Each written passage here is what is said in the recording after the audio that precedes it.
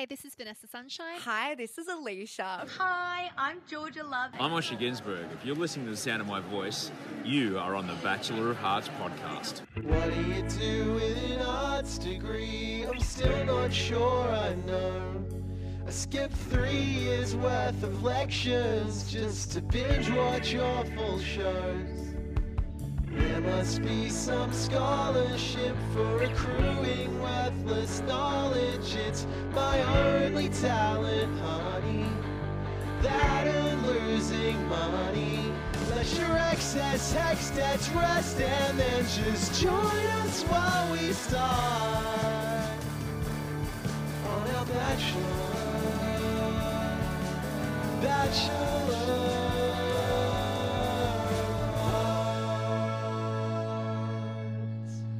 Hello and welcome back to the Bachelor of Hearts podcast, the Bachelor Australia podcast that asks the question, why would you watch The Godfather when you can watch week 4 of The Bachelor Australia season 9 and save 3 minutes?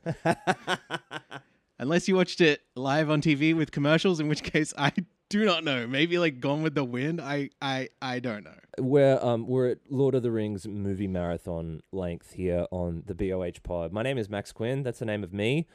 Finishing off his 4th Starbucks gingerbread latte for the day is Xavier Rebetsky Noonan. Hi, Xavier. Hello, glug glug, my friends. Welcome back to the pod. We are here for 5 hours of Bachelor. Pretty good. Lots to discuss. We are going to need plenty of help. Plenty of caffeine from our friends at Starbucks, yeah. Yep. We brought in one of the heaviest hitters in all of podcasts to help us out, making her return to the BOH pod after a debut appearance that was described by fans on the internet as great and also so good. And also, April, you were so great. But who are those two men? They're right to say it. Listeners, please say a great big Bachelor of Hearts hello to the Princess of Ramsay Street, Queen of the IG Carousel, your favorite neighbor. April Rose Pengilly is here. Hi, friend. Hello, thank you for having me back, and congratulations on, I guess, being sponsored by Starbucks now. That's great. Yeah, it's a big one for us. We've been sending some emails. Yeah, we're very proud. We're very happy. Amazing. The first thing that we want to say to you is just a huge thank you, and also an objective. You are insane for doing this with us. Yeah, it's true. You agreed to come on this episode before Network 10 or the powers that be decided that it would be a triple shot, as our friends at Starbucks say. I know, right? I did appreciate the warning you gave me because I hadn't caught up on the show yet, and you were like, do you still want to do it? And I was like, why? What's going on? And you're like, because it's a bonanza of episodes. Yeah, I frantically messaged you during the airing of episode 8 or 9 or whatever it was, and was just like, I don't know how to tell you this, but I'm still watching The Bachelor. It's nearly 10 p.m. Oh, gosh. We don't need that in lockdown. It's too much. I feel like it is too much. I made a wish on a monkey's paw or something at some point. Like, I was watching an episode of The Bachelor that was really good, and I was like, I wish this never had to end. And they were like, oh, really? You've doomed us all. Yeah. This is like 10 episodes worth of Neighbours. Yeah, it is. True. Far out. April, what's going on with you, and what's going on with Chloe? What's going on with Chloe? Oh my goodness. See, we're out of sync with the UK now, so I'm sort of simultaneously trying to remember what we're filming now. We're 3 months ahead. What is airing in Australia and what is airing in the UK. So I don't know what I can reveal without I getting assume in big everything's trouble. chill, right? Everything's cool and calm, Why and wouldn't everyone's just getting along. Why wouldn't you move to Ramsay Street? It's so idyllic and peaceful. Yeah. Yeah. It's the like vibe. No one working ever at the cheats hospital on from anyone Grey's or... Anatomy. Yeah. It's like moving into the mansion of The Bachelor. Yeah, pretty much. I do want to say, one of your podcasts, you started calling him Swimmy Nicholson, and that's all I can think of him as now. That is his name. He's a fish. He's Swimmy Nicholson. I mean, he's in the water every episode or so, basically. So True. stands to reason. Xavier, we do have some news to get to before we start with the episode recaps, which we will be keeping brief. Do you wanna have a stab at this? Yeah, thanks for that lead into our first story here.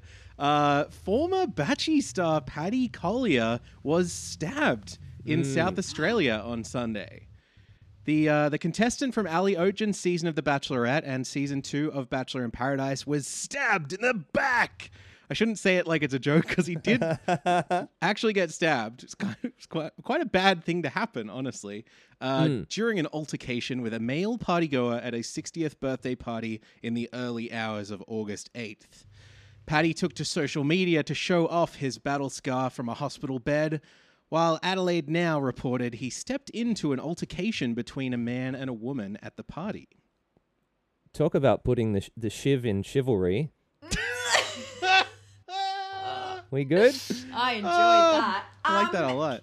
I may have something to add. Is he British? Yes. Am I thinking? I think he's Irish, Okay. maybe, yeah. So I was at a club with some girlfriends here a couple of months ago, and he was there, and he kept coming and trying to talk to us, and this is very special. We were given a special table, and we had I forget the name. We had like a hostess who sort of looked after the table and poured our drinks and stuff. And at some point, he asked her if she could order a cheese platter for us for our table. This was at about 11:30 p.m., which is not so good. in a club when it's not optimal cheese consumption. Not necessarily. And like super loud music and people dancing and stuff. And then she's like, oh my God, he just offered to buy you guys a cheese platter. And we were like, what? And then we never got our cheese platter. Oh, no. So Just the promise of it. maybe We're like that's rats what in a maybe he maze. did. Yeah, maybe he did the same thing and that's why he got stabbed. Yeah. I wonder. Yeah, Or I that wonder if sounds the cheese likely. platter comes with a knife. And this is like a long game he's been working on for a long time. Listeners, we've had to interrupt recording for internet-related reasons. I did have a joke that was cut off. I just had no idea that Paddy Collier was such a fan of the 90s singer Des'ree. Oh, please tell me what this is about, Max. What did Knife. Desiree do? Oh, knife. Oh, knife. Oh, my God. Oh, knife. He didn't choose to get stabbed. He's not a fan of being stabbed. Oh, Paddy is out of hospital, and according to a post on his Instagram, he's taking this as a reminder to grab life by the balls and make every day count. We wish Paddy well, and we hope he has a speedy recovery. News item number 2. We don't have any kind of theme for this. We probably should. In the should get nature that. of this podcast, yeah. Down-to-earth tomboy Jacinta Boys was eliminated in episode 2 of this season. Do you remember her at all? She was not really in much of this show. Nope. We didn't have much of a chance to learn what makes her tick. I could, until I was writing this story up, I maybe would have had trouble picking her out of a lineup. This week, eagle-eyed cub reporter and past and future BOH guest Katie Kendall noticed that her Instagram bio had changed back from the standard Warner Brothers / Network 10 messaging that we have talked about to include the following: rainbow emoji, sapphic rainbow emoji. And in an interview with 10 Play, Jacinta reveals that she, quote, was cast on the wrong season after learning that Brooke had been cast as the first pansexual bachelorette. She said, I was actually so devastated. It would have been an amazing thing to be part of the first queer bachelorette. I was like, fuck, I fucked up real bad, said the eliminated contestant. I feel like this story is worth noting for a couple of reasons. Firstly, I think just because we never got to learn anything about Jacinta from the show. She was on like one group date and then she got eliminated. And I feel like we would have been way more in her court and more interested in her had we realized this or anything about her. But also, we have speculated a little bit about how producers might use their control over the contestants' social media to reinforce the narratives that they're given on the show or the personalities that they're trying to put forward as their most, important personality aspects. I feel like this is a bit of an interesting example of that. Not that we're necessarily privy to this information about Jacinta, nor should anybody's sexuality be a matter of public record unless they want it to be. But it makes me extra curious, I guess, about what the other Instagram bios might be hiding as we progress throughout the season and more of them become uncovered. What do you guys think?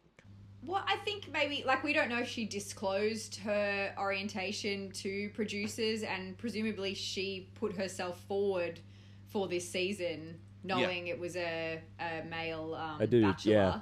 So we don't know. Yeah, about she said in that but, interview that she was nominated by her or her family were pushing her to go on the show. I guess maybe the implication is that her family maybe knew, but I guess, yeah, we're reading a little too much into it, potentially. Anyway, she sounds right, like a you good are. one to be on Bachelor in Paradise, though, if we ever get that back. Definitely very true. And I'm excited for the headline, or in fact, just to drop this pun on the pod. The episode was just scintillating. Let's continue. God, I wish the TV show The Bachelor gave us an opportunity to make that pun while she was still there. Rude. All right, we had better get into it because there was a lot of television on the television this week. I mean, this isn't one of our news stories, but they did a lot. There was a lot of it. What the fuck?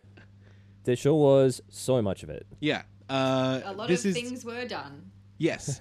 This is the first time this has happened, I think, since season 1, episode 1, unless I'm actually, there's some conflicting reports about it. This may have never happened before. 2 episodes were broadcast in one night, and it was hectic. Yeah, look, and we can get to our suspicions on why that might be the case a little bit later as we move through, somewhere in between the end of the 2nd episode when sadly Sierra leaves and the start of the 3rd episode with Laura's single date might be a good place to stop down and talk about that. But for now, we begin with our recap of The Bachelor Australia Season 9, Episode 7. And it starts with an intruder, Tiffany, a pinnacle of German manufacturing who seems to really have captured Jimmy's affection. Tiffany is 28,000 kilometers, works on the roads, and describes her perfect man as, I am inanimate, stop this.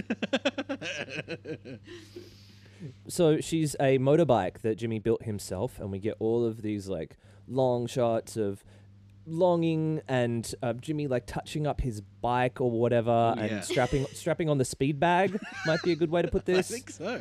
I Just don't know gotta exactly use what the that is, parlance. but I think it's definitely right. We also hear these like deeply dramatic, like Jaws-like strings as Jimmy hits unprecedented velocities for a man who is literally backing his motorbike out of the garage and driving away. It's very serious, isn't it? He arrives at the mansion to pick up Lily, the crane woman, for a single date that Jimmy promises in monotone will be a bit of an action-packed day. I can't wait for one of those. Something new and different. Yeah. There's something in store for the other women as well. Jimmy's sister Tani and his cousin Melissa will be entering the mansion to compete for his love as well. No, they're here to interrogate the women over dinner. The time-honored, shit-stirring, much-loved anonymous question containing honesty box will be making its return to the Bachelor mansion, and Jimmy explains in somehow as much monotone that his family lunches and dinners are, quote, quite interesting to say the least. Expect some pretty interesting conversations. At which point I did express ship just on all of our behalf a thesaurus to the batch pad, and Jimmy said that he found it quite interesting. He didn't crack that thing open at all, did he? We will get to all of that drama soon, but first, beach date. So we get a recap montage to remind us who Lily is, because the show has pretty much left her out of proceedings since the 2nd episode, before we then arrive at Bilgola Beach in Avalon, which you might recognize as the same Bilgola Beach in Avalon from the last episode of this very same show. Max, I wrote this exact same note, which is that I went on Google Maps and I was like, that's a 3-minute drive from where the episode 5 group date was, which incidentally is the last time that Jimmy and Lily saw one another. Do you think they just like did some TV magic like we do on Neighbours when you have to film scenes on the one location. You just do them all in one day, even though they might air in a bunch of different episodes. Did they just get everything on Bill Gullah Beach wonder. done in one day? Yeah. We are surely shooting out of order. Why bother Yeah. driving back to the mansion and then driving back out? Exactly. It's a surfing date. There is some very light banter here about Jimmy getting down on one knee and trying to attach a leg strap to Lily, and Lily saying, at least buy me dinner first, but it's all right.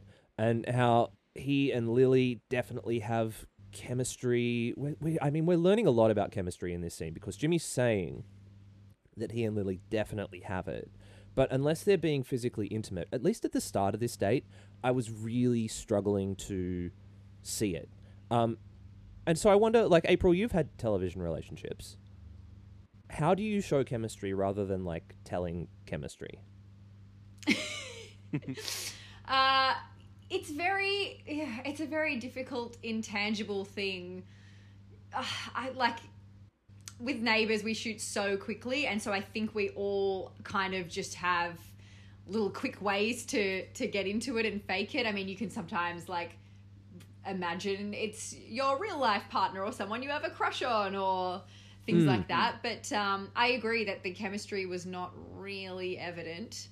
And I was also worried that it was freezing cold. Do we know when they filmed this? Oh, my God. True. Yeah. That's a great Like, point. We're looking at, what, March, April? Yeah. I don't want to be going in those waters. No. Yeah, I thought this was strange because, like, we do gradually, eventually, we get to a bachy couch situation, but there is a portion of this date where they're just sitting on the sand in, like, the wet mud. Yeah. It feels like they deserve a little better at this point, you know?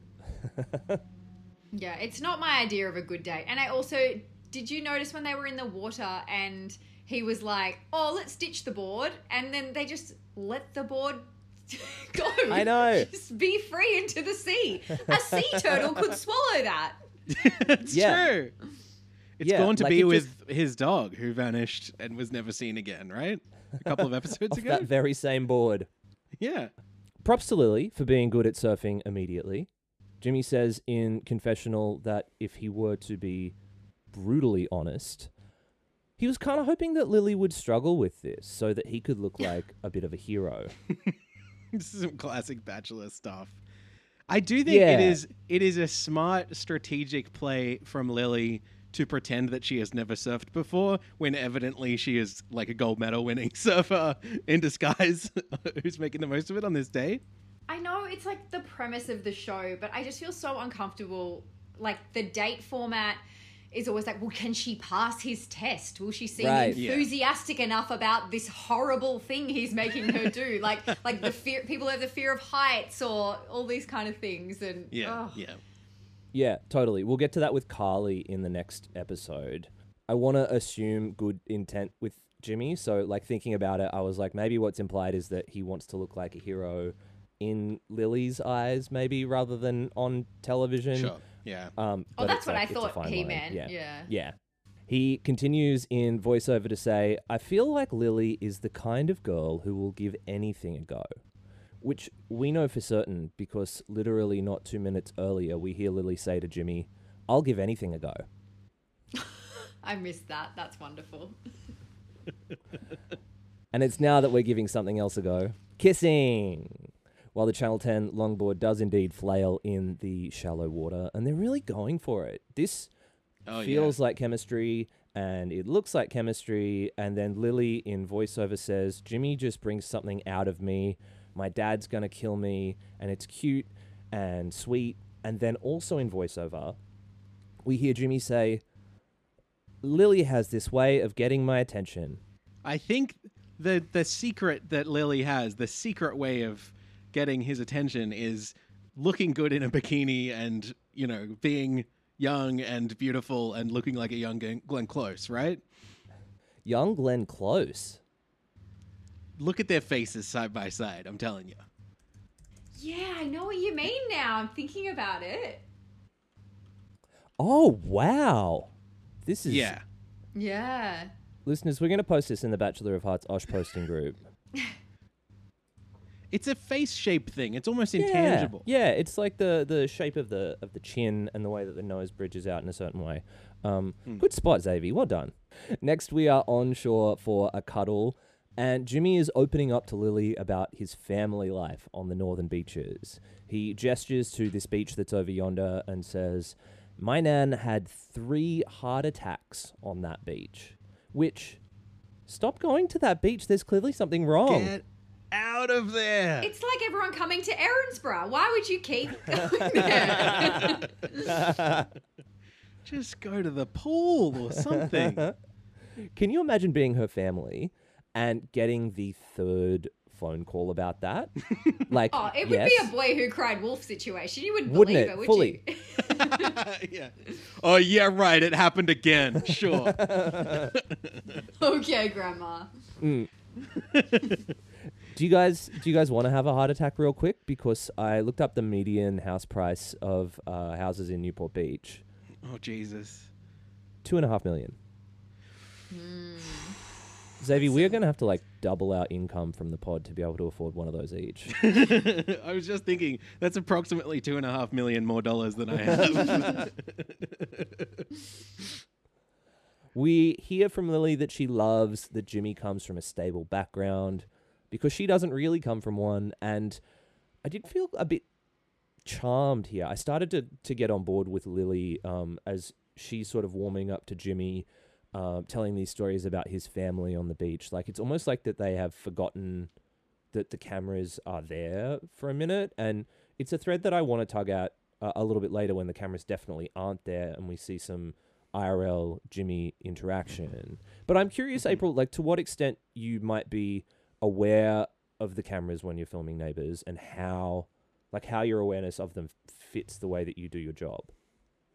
It's definitely something that is daunting to begin with, especially like coming into a show like Neighbours. Obviously, I had prior acting experience, but we move so quickly, and a new person coming in is expected to just jump on board right away, and Right. we don't have time to, for anything. And all of the other actors who've been there for ages will, and now I'm like that as well.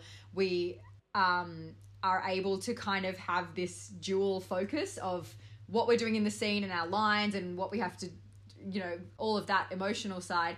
And then the other side of you is going, okay, the camera's there, so I'll put my face on this angle and I have to make sure I hit that mark there and I have to do, all that kind of thing. Yeah, And they told me to lift my vocal level on this line, and it's like all of that happening at once. So it takes a lot of practice to be able to do it, and it's very draining. Yeah. And I can imagine for these women, it's all a bit of a new experience. Totally. All of that stuff. And it's probably, they're probably being told all the time not to look down the barrel of the camera, because it's kind of, when you're new to it, you're like, oh, what is that there? Yeah, it's such a habit you have to try and break. Yeah. I kind of compare it in that sense maybe to like radio broadcasting, where I might be talking to you and having some thoughts about the song that you might have just heard, but underneath what I might be doing is pressing a bunch of buttons, looking at some levels, making sure that I have my forward cell for the next thing lined up, whatever it might happen to be. Yeah. Or have you seen The Newsroom? Yeah, totally. Or how they do that with like anchors. They're telling them something while they're reading the prompter. They're getting all this new information and they're going, don't react, but I'm going to tell you this shocking thing. And they're sort of just doing both at once and keeping a stoic expression. It's crazy to me. But I suppose, like you say, you do a version of it, I do a version of it. So it's just kind of practice. Suddenly it's the evening and Jimmy and Lily are all dolled up for a beautiful little beach bonfire. I didn't feel this the first time, but on my rewatch, this is where my empathy bone started to ache a little bit for Lily, who says that she's never been on a date before. She doesn't really get close to a lot of people. We hear her talk about her parents' separation and how now she's feeling really special about what's happening with Jimmy. She says to Jimmy, I've never felt something like this ever. And Jimmy says, yeah, it's a big thing taking someone on their first ride. Is that what he said? It strikes me that he could be talking about Lily or the bike here. Yeah, it's true. He does get there, though. He says to Lily that this is big for him, too, taking someone back to where he grew up. And she says that makes her feel really sentimental. And even though Jimmy is wearing this objectively awful frill neck lizard polo jumper, did you see this? No, I didn't notice, but I'm going to have to go back now. You alerted me to this. It's really quite bad. It's just this, I don't understand who's dressing him. It's got like a wooden zip on it. She's able to get past it. His outfits aren't great overall. They're not. You know, the best thing that he's worn in these like 9 episodes is the peach tank top that he wears in the next episode while they're playing tennis. And it's because like we get to see his like ripped arms or whatever. Yeah, show off the guns. Right? Exactly. Show it off if you've got it, Jimmy. Right, he's an objectively hot man, and they're fumbling the ball a little bit with their outfits. We're putting too many coats on this man. He doesn't need them. You just reminded me, just quickly, my mum, before the season started airing, she was like, what about that new pilot Bachelor Boy? Why don't you go out with him? And I was like, Mum, do you understand the premise of the show? The reason you know who this man is because he has found love. Yeah, he's spoken for. Yeah. We're aware of who this man is. Yeah. Yeah. Actually have really started to come around to Lily here. She seems really well put together for 23 years old. Jimmy talks about how mature she is, and by the end of the date, I think that I am buying the chemistry between them way more. I can definitely sense it growing over the course of this date. I do think, like, you know, there's a lot of conversation here about how even though she's 23, she is one of the more mature people in the house. And I agree that she's very mature for 23, but I don't know. There's something about this that maybe I feel a little wary about. She says, like, now that she's put a lot of time into becoming financially independent, she's really happy with where her career is and stuff like that. And like, maybe I'm just drawing from my own experience. I was 23 years old when we started this podcast and my life was a fucking mess. And it's taken me 5 years to, well, I guess, okay, never mind. Next topic. Yeah, she is definitely in the minority, having everything together 100%. at 23. Yeah. Yeah. But also I think about, like, she is a crane operator, right? And I feel like that means she works in a very male-dominated space. And I feel like that it feels like something that would really, it's like a trial by fire almost. Like every day that she spends at work operating heavy machinery around a bunch of dudes. Like, I can imagine that toughening you up to a degree. Yeah, I can hear that, and probably also there's some pressure there to become like one of the boys or whatever. It's now time for the honesty box. There's a little bit of scene setting. We hear from someone called Rebecca for the first time in 7 episodes. I had no idea she was still on the show. I thought that she got the boot in week 1, and I do just want to preface this next little bit by saying that I fucking loved Jimmy's sister through this whole episode. Like, I thought she was so astute and level-headed. And we hear from Holly at one point, who really seems worried that Tani is going to psychoanalyze her. And look, we'll see what happens, because it sure is time for Stephanie in confessional to reveal that the target of the box is Holly. It might as well be titled Holly Sucks. What if they brought out a box that said Holly Sucks? They all gather around the dinner table. Awful. It is interesting to note here, though, that the first few questions are actually directed to Steph. So maybe there might be a separate Stephanie Sucks faction in the house.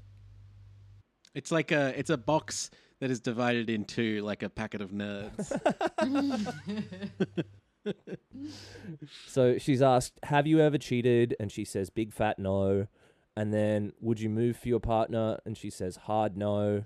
And has your past experience with pilots changed how you feel about Jimmy? And in voiceover, we hear her say, I'm sick of talking about pilots.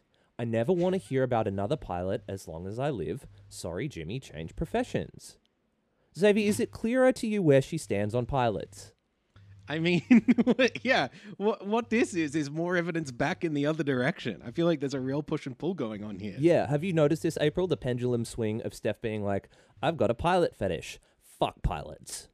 Yeah, but I also kind of, having watched now 8/9 episodes of this show, I kind of agree with her. I am too. I'm sick of hearing about pilots and various flight-related jokes.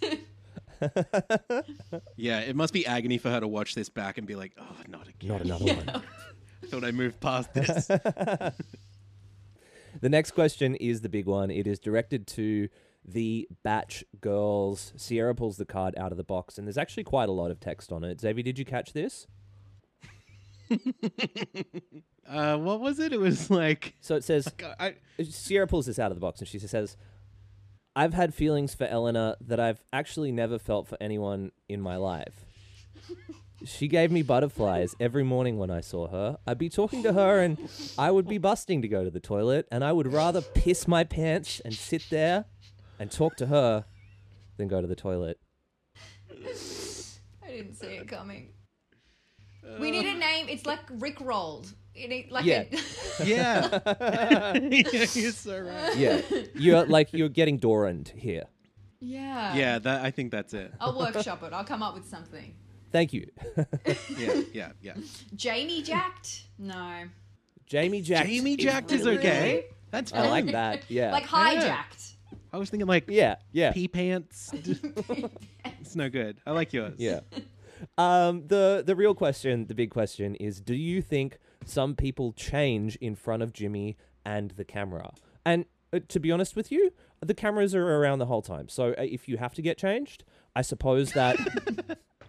You don't have much choice. Yeah, you probably don't have much choice at all. Did you spot this? I noticed on the card, not that it matters, but Jimmy is spelt Jimmi on that Ooh. card. No, I haven't. I haven't seen So this. I don't know whether that means that, like, maybe that's how his family spells his name and one of them wrote it, or whether that means one of the other women has never seen his name written down. That feels believable as well. I couldn't form a hypothesis about it, but I was interested. Is it in any of the, like, the Channel 10 literature about it's with a Y, right? Yeah, it's He's always Y. written it with a Y. Yeah. Yeah. Yes, I don't care for that I at all. Not at all. No. Did it have There's a no I in Jimmy, apart from the I. Great. There's only one. episode title? Sure. So Carly gives the first answer, which is the true and correct answer. She says, yes, it's natural that we're more vocal and more present when we're on camera. Makes sense, right? Right. She's basically like, yeah, no shit. Obviously. Yeah. But the drama really starts when Steph puts Tatum up to call out Holly for being fake. So we hear Steph say, go on, you do it. And then in voiceover, I wasn't going to do it. I'll send one of my people in to take the collateral. And I think the best way to explain what happens next is to let you hear it for yourself, listeners. And by that I mean, it's time for a dramatic reenactment. Oh, good. So what I have is the script here. We need a Steph, we need a Tatum, and we need a Holly. April, who would you like to be? I don't mind. I'm happy to be cast as you see fit. Okay, excellent. Well, how would you feel about being... actually, do you know what? You'll have to do the heavy lifting. You will do Tatum, if that's fine. All right. As the person with the most experience, it feels only right. Yeah. No pressure. And Xavier, do you want to be our sullen, morose Holly? Yeah, sure. I'm known for being sullen and morose. I think our listeners will bear that out for sure. Okay, great. So I'm sharing my screen now. You'll see that this is an original production called Conflict at the Dinner Party, a short play by Max Quinn 2021. Are you not at all concerned about some accusations that you might have plagiarized some of this dialogue? No, none of this. Act 1, Okay. Scene 1, there is a conflict at the dinner party between Tatum, Holly, and Steph. Tatum. I love that this is on Goldenrod. So it's not a coma dream. Right, exactly. Coma fantasy, sorry. Great. Right. I think this is an interesting one and probably going to step on some toes, but Holly, I feel that you are quite different behind closed doors, and then when Jimmy's around, I feel like you're a different version. In what way? There are some times when we've been talking and you have just cut over the top of me. It offends me. Behind closed doors, I feel like you haven't been that nice, and then when Jimmy is here, you're wanting to be the center of attention and front and center. So yeah, I kind of thought, are you here for the right reasons? Sorry to interject, but I don't think that I see the side of Holly that Jimmy sees. Oh, it's absolutely mind-boggling to see how different she is behind closed doors. It's strange. And having that question in the box, I thought that was a perfect opportunity to raise it because it has bothered me a lot and makes me feel uncomfortable. It's interesting that you're saying that because I actually don't think I've had a conversation with you in the house. Yeah, but Can I just talk if possible? Because I did let you speak. I haven't spoken to you. I don't know you. Am I here for the right reasons? Absolutely. You know? That has never wavered for me. So that is a bit of character assassination. And you have never had a chat to me about my past relationships. Anything. You've never had a chat to me about why I'm here. yeah, because I do feel really judged by you, and Okay, I do feel like you've made your point. Are we able to move on? Isn't that a bit of a contradiction? Like, it's a juxtaposition with what happened between you and I at the cocktail party the other week. Because you were happy to sit down in a group of people and put me on blast. I'm a bit confused. I think calling someone a C word on national television is a little bit of a different thing. And I wanted to nip that in the butt instantly. If that's your response to downplay the situation and try to make me look like the bad guy, then sure. I'm just confused about all this where, yeah. We also hear from Carly in here, and she says, I 1000% disagree with you. Holly is nothing but kind and fun. And what happens next is that Holly storms off. And in voiceover, we see Steph do the Mr. Burns tentacled fingers and say, excellent work. By the way, excellent work to both of you on that impromptu acting challenge. Thank you so much. thank you so much.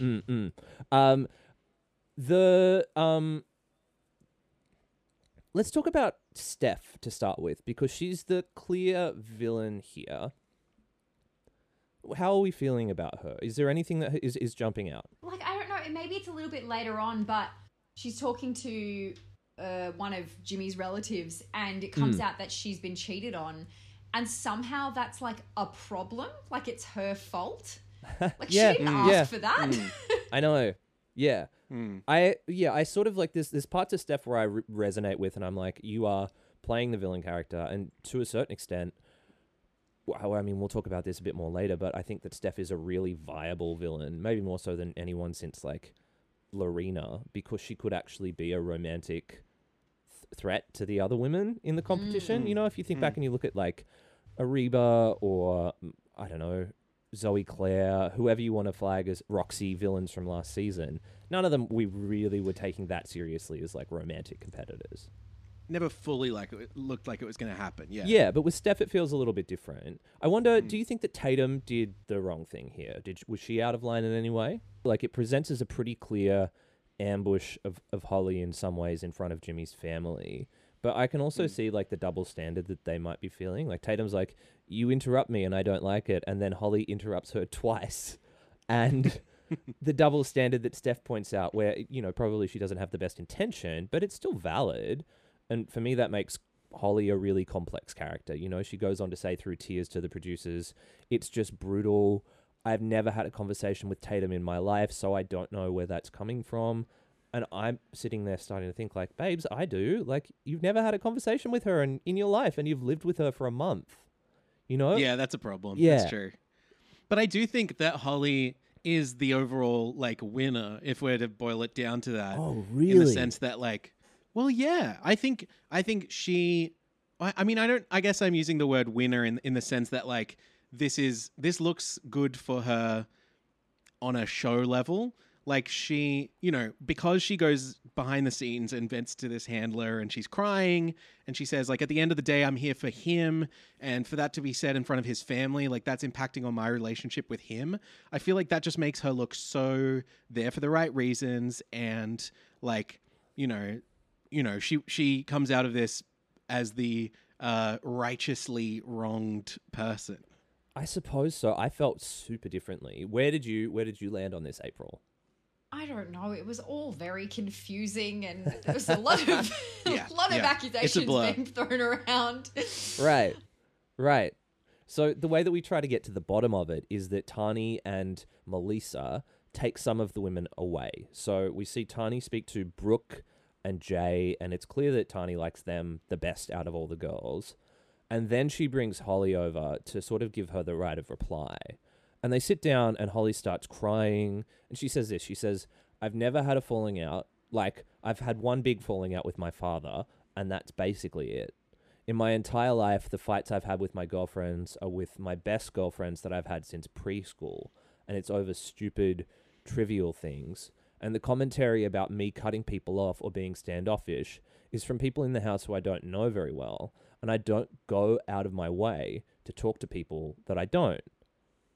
Now, does it occur to anyone else that Holly, who was pretty scared of being psychoanalyzed, has just handed herself on a platter to Tani? Yeah. She's like... This is wild, because, I mean, obviously, having Tani, you know, having the Bachelor's sister be a psychologist is an incredible asset to this program.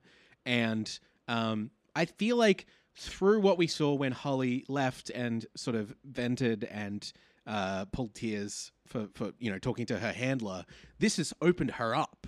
And so now everything that happens from this point, you know, she is primed for it, and she wants to keep going with this. Like, I think she can see that this is vulnerability that's coming out. That's really interesting. I don't know if, like, what my reading of it, and I think maybe Tani's reading of it might have been a little bit different, where Holly was sort of like, you know, hi, here I am, still friends with everyone that I know from preschool, got a lot of weird shit with my dad, haven't made an effort to talk to anyone that I'm not interested in, but everyone who loves me says that I'm the best person alive. So, like, I don't know. I see what you mean. It's true. Yeah. And so Tani says, well, firstly, maybe the girls who you haven't made an effort for don't feel like you're inclusive of them. And also, probably you should ask people about themselves because it makes them feel included. And also, the way that you cope with conflict is not really much chop, is it? Are we going to run away and cry for the rest of our lives? Is that what's going to happen here, Holly? Mm-hmm. April, what do you think about asking people so that you include them in the conversation? Well, I just was going to say, it was Steph who called someone the C word, right? And then, like, gaslit everyone and denied ever saying it when there was a camera there. 100%. Yeah. Yes. Yeah. We're going to see so much more of that a little bit later as well. The next thing that happens is that Tani articulates what she's just experienced to the camera. I just think it's so beautiful. She says, I do think that Holly is here for Jimmy, but in a partner, you want someone who's going to make the people around you feel loved as well, and not just the people that they want to like them. Oh. Good. Couldn't get enough of that. Next, Lisa, got her name wrong. Next, Melissa takes Steph away, and there's not much new here other than to note that Steph throws Jay under the bus for not wanting to have kids, which is the opposite of what she's told Jimmy, and that Brooke is allegedly codependent in relationships. So those things are more important later, but for now, we need to move on. So Jimmy returns to the mansion to get the good word from Melissa and Tani. Tani says that her faves are Brooke and Jay, and goes on to express doubts about Holly, relaying the other women's concerns and going as far as to say, I don't think it would work long term because I don't think you could resolve conflict. Can you imagine if Holly wins, the amount of conflict resolution that she is going to have to do with Tani over this? That is true. Especially, even if she doesn't win, but if she gets to hometowns or Totally. whatever we have in place of them, you know, the family visit or whatever. Yeah. April, at which point in the dating process do you bring your mum in to vet your potential partner? Pretty much day one. My mum is my chaperone on all dates. Me too. Like Britney Spears, I bring my mum to every event. But I was going to say as well, I love that they had the secret sort of like they pretended they'd cut, and then they had the footage of him speaking with them. And I feel like they're doing a lot more of that kind of BTS stuff this season, which I am here for. Like, I love when you see a producer like frantically chasing someone, or you hear them in the Voxies and all that kind of thing. And like even with the mums, like you mentioned in the next episode, when Jimmy and Osher were talking away, and Osher was like, "Oh, wasn't that lovely?" And Jimmy was like, "Oh, it was making me tear up." But like those little behind the scenes moments, I'm like, yes. That's probably my favorite part of these episodes. We'll talk about it a bit more when it comes up. But yeah, I did find this part where a producer says that they have stopped shooting and then they keep rolling. Very interesting. Being the most annoying person on this podcast, I did notice that we are hearing the audio of a discussion which we can't see, and it's like artfully blurred. And I looked back on it a few times because I am in lockdown. The audio doesn't match up to the way their mouths are moving. No. It doesn't actually really matter that much. We should just talk about the text as it's handed to us. But there's some strings being pulled here. Anyway. So yeah, the text as it's handed to us is 4 words long. He says, "Yeah, so it's Brooke."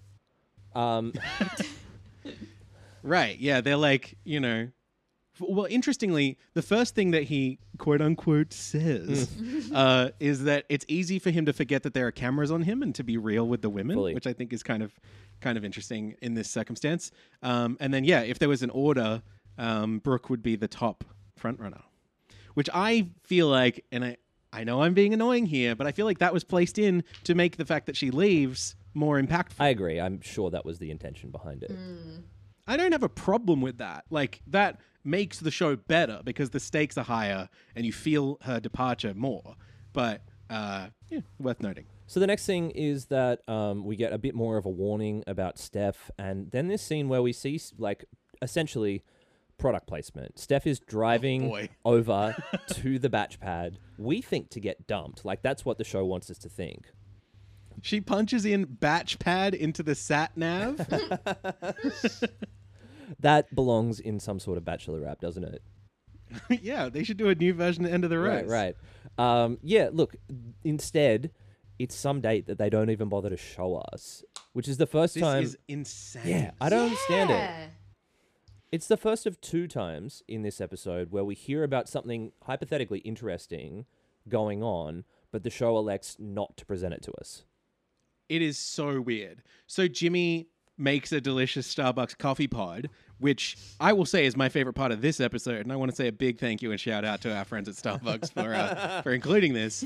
And, in voiceover, Jimmy says like, "Oh, I'm concerned that Steph just tells me what I want to hear or whatever." And then we just cut to commercial and we never speak of what happened here again. It feels like a mistake, like an actual error, like a blunder happened here. Right. And the next thing happens at the cocktail party, and we do need to give a quick shout out to Sierra, who in this episode is thrilled with the way that she looks, and rightfully so. The yellow dress that she is wearing is gorge. The way she keeps bringing in every conversation that she's having back to how hot she looks is hilarious. I'm not worried about the drama. I'm looking good. I'm like, get it, Sweppo. Why not? Yeah, this is a winner. We love her. I love her. Jimmy, She's hilarious. Isn't she good? Jimmy takes Holly aside first while they're having the requisite conversation about what happened at the dinner party. All of the other women are listening in so hard while trying also to act natural, which I think is my favorite Bachelor oxymoron. True. Oh, I love this bit though. This is great. It's great. They're all like whispering, and then they're like, "No, the whispering is even too loud. Like we're eavesdropping." Stop this. April, how did they go at acting natural? I think they actually did very well. So one of our most hated things to do is when we're in the background of a scene and we have to do what our extras do all the time, which is like pretend to have a conversation. So like I can't lip read and you're not allowed to make any sound, and like all our extras do such a good job. Whenever we have to do it, we all hate it and we all fight to get our back turned toward the camera so we actually don't have to do any of the fake talking. So it's difficult. I think they did a pretty good job. Yeah. Oh, this is dynamite. I love this. It was great. And the way that they like keep cutting back to Laura and Sierra miming conversation is so funny as Jimmy is talking about how he like appreciates that Holly might have taken this feedback on board, and it's cool that she wasn't defensive about it. And then they cut to, Steph and Sierra, and they're like, fucking shut up. This is, I think, one of the most underrated elements of a player of this game, which is like face acting. Oh, yeah. Like reactions and, I guess just reactions is what I'm talking about. But like, to be expressive and to be like gifable, I guess, is like an incredible attribute to win over both the producers who are trying to make good TV and the audience who are trying to, find characters to relate to and stuff. It's amazing. Yeah, and to sort it's of give yourself longevity post-show. If you've got a gift Totally. that everyone wants to Yeah. keep Yep. using, they're going to remember you. Yeah. right. True. I mean, you like, for example, That's why the fucking Dabulous guy is still on my most frequently texted gifts. yeah, and no one would know even who Michael Jordan is if he didn't cry that one time. Exactly. It's true. Yeah, look, it's Tatum time now because she has decided to walk. There's all this stuff with Sierra trying to get Jimmy's attention for something cool that she has planned that we never see, and I'm so sad about it. Yeah. But ultimately, Tatum takes over, and Steph calls her Tatum. Sorry, Tatum. I loved that. Hated that. What? What was happening here? Was this taken out of context? I don't know what the bit would be. Like, so it might be like if I was like Xavier or something like that. Would that be right? Sure, I guess. I don't know. think Is that it's funny? It's like you're not even important enough to me for me to know what your name is. You Oh. know? It's like that. Yeah, Dismissive. I get it. Yeah, Tatum, yeah, is it? I get it. Love that. I think Steph is such a good villain for this season. Like, Yeah. objectively, doesn't seem like she's doing all that much of nice things to the other women in the house, but she's making great True. television. Yeah. Do you remember what Sierra said when she didn't get time? No, tell me. She said, "Eat an entire bag of dicks." That's right. I was like, it's so Australian, and I love it. Yeah. It's just more of her like perfect delivery as well. Yes. Yeah. Couldn't happen anywhere else in the world. So, yeah, what happens is that Tatum cuts in on Tani's time with Jaime, and basically she says, "Nah, I'm not feeling it. I think you're a great guy with amazing qualities." And then she bails, and Jimmy says that he appreciates Tatum's honesty, wishes her all the very best. Xavier, does he listen to the pod? That's a good question. No, we took that from the show. I think Tatum handled this so well. I feel like this was very graceful. It was great. I feel It was like great-em. It was great. She knowingly walks out of earshot of the other women, which I think is a deliberate and smart move. And she's just like, "Look, you know what? I mean, I've been here a while. I know how I feel. She's made her mind up before she even walks over there. She's like, I get it. And she's backing herself. I think it's all this good stuff.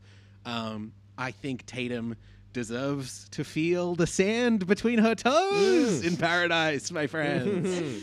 Yeah. If that chance arises. I would love to see more of that. But yeah, the way that she leaves is surprising. It shocked everybody, including me. She just like makes her way down the driveway and she turns to wave goodbye, at which point everybody else freaks out because they're like, wait, she's not coming back. Right, 100%. So Laura, Steph, and stylish Stevie then all race after her. But yeah, I think that they can't find her. And what happens is that stylish Stevie actually just runs so far away that she leaves the mansion and is never to be seen again. Is that what we're doing for the end of this one? Yep, we sure are. We don't need a rose ceremony. We don't need to know in which order. It's time to say goodbye to stylish Stevie, forever in our hearts. So I do need to just quickly cap off Tatum. Tatum completes her run on the show with a total Instagram follower game of 1,323 Go Tatum. after racking up 432 followers this week. Honestly, I feel like that is a good result, but also she deserves more. I think Tatum is cool. This is a great moment for Tatum. It sucks that we're only learning anything about her right now, but that's kind of just the way that it goes. Yeah, and Yep. even the stuff with Holly, she's justified in her opinion, I think. It was definitely a boss move. I very much respect the walkout. Totally. I mean, you can't expect every girl to like the guy. And I feel like even a lot of them just get into that kind of weird, like, cave person mindset where they're all like, no, I want this thing, I must survive. And like, Right, they don't right. even Yeah, really yeah. like Yeah. him. And as you said, Max, at the rose ceremony, it is goodbye to hairstylist stylish Stevie. Stylish Stevie, who has been consistently robbed of screen time and therefore Instagram followers since week one. Bit of a shame.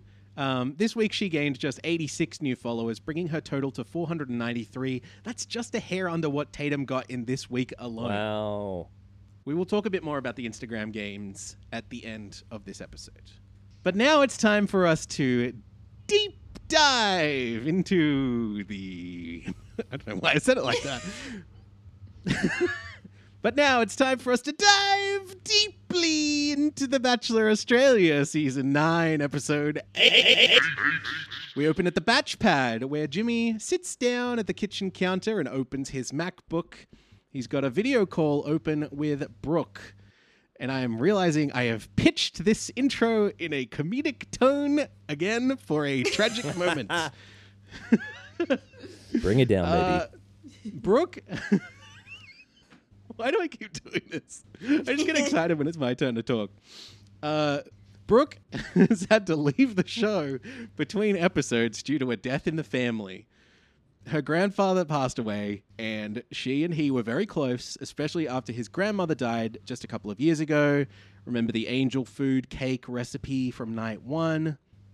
So Jimmy offers Brooke a big virtual hug and sadly closes the laptop. Back at the mansion, we see a girl chat where the remaining women discuss what a shame it is for Brooke to leave and how hard it is to lose a family member. All the while posing with the U-Foods Butter Up popcorn that is sponsoring this episode of the show. A very, very strange deployment of some Extremely subtle, sponsored content products. I think we are witnessing a red herring here. I am almost sure that Brooke is going to come back later in the game. I don't feel like this is it. What do you guys reckon? I want to get your fresh takes on this. I wasn't clear on that because the way he was talking to her, he was like, "Oh, it's such a shame you left." Bye. Like it seemed very final, but then someone else said something later that made it not seem final, and I didn't know if I missed something or what it was meant to be. Yeah, me too. I don't know. What's the brand of the popcorn, Xavier? U-Foods. My U-Foods. Wait, what's it called? U-Foods into me? I did write it down. U-Foods Butter Up. My U-Foods Butter Up hot take of the week is that no, I don't think Brooke's coming back. I don't understand why. And I'm just doing popcorn noises, sorry. Love it. Read the product placement. It might be one of those things where they're like, we want the product shown in this time slot of the episode, so like they had to have it in the first 5 minutes or something, and then they had to awkwardly shoehorn it into her speaking about her deceased relative. I can imagine there was a deal made that was like, we want it at 7:35, no matter what's going on. Yeah, you know? Yeah, totally. Yeah, that checks out.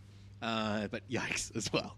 Yeah, look, I don't know. Maybe it's just my inner conspiracy theorist coming out here. But I didn't feel like it was definitive enough. And also, it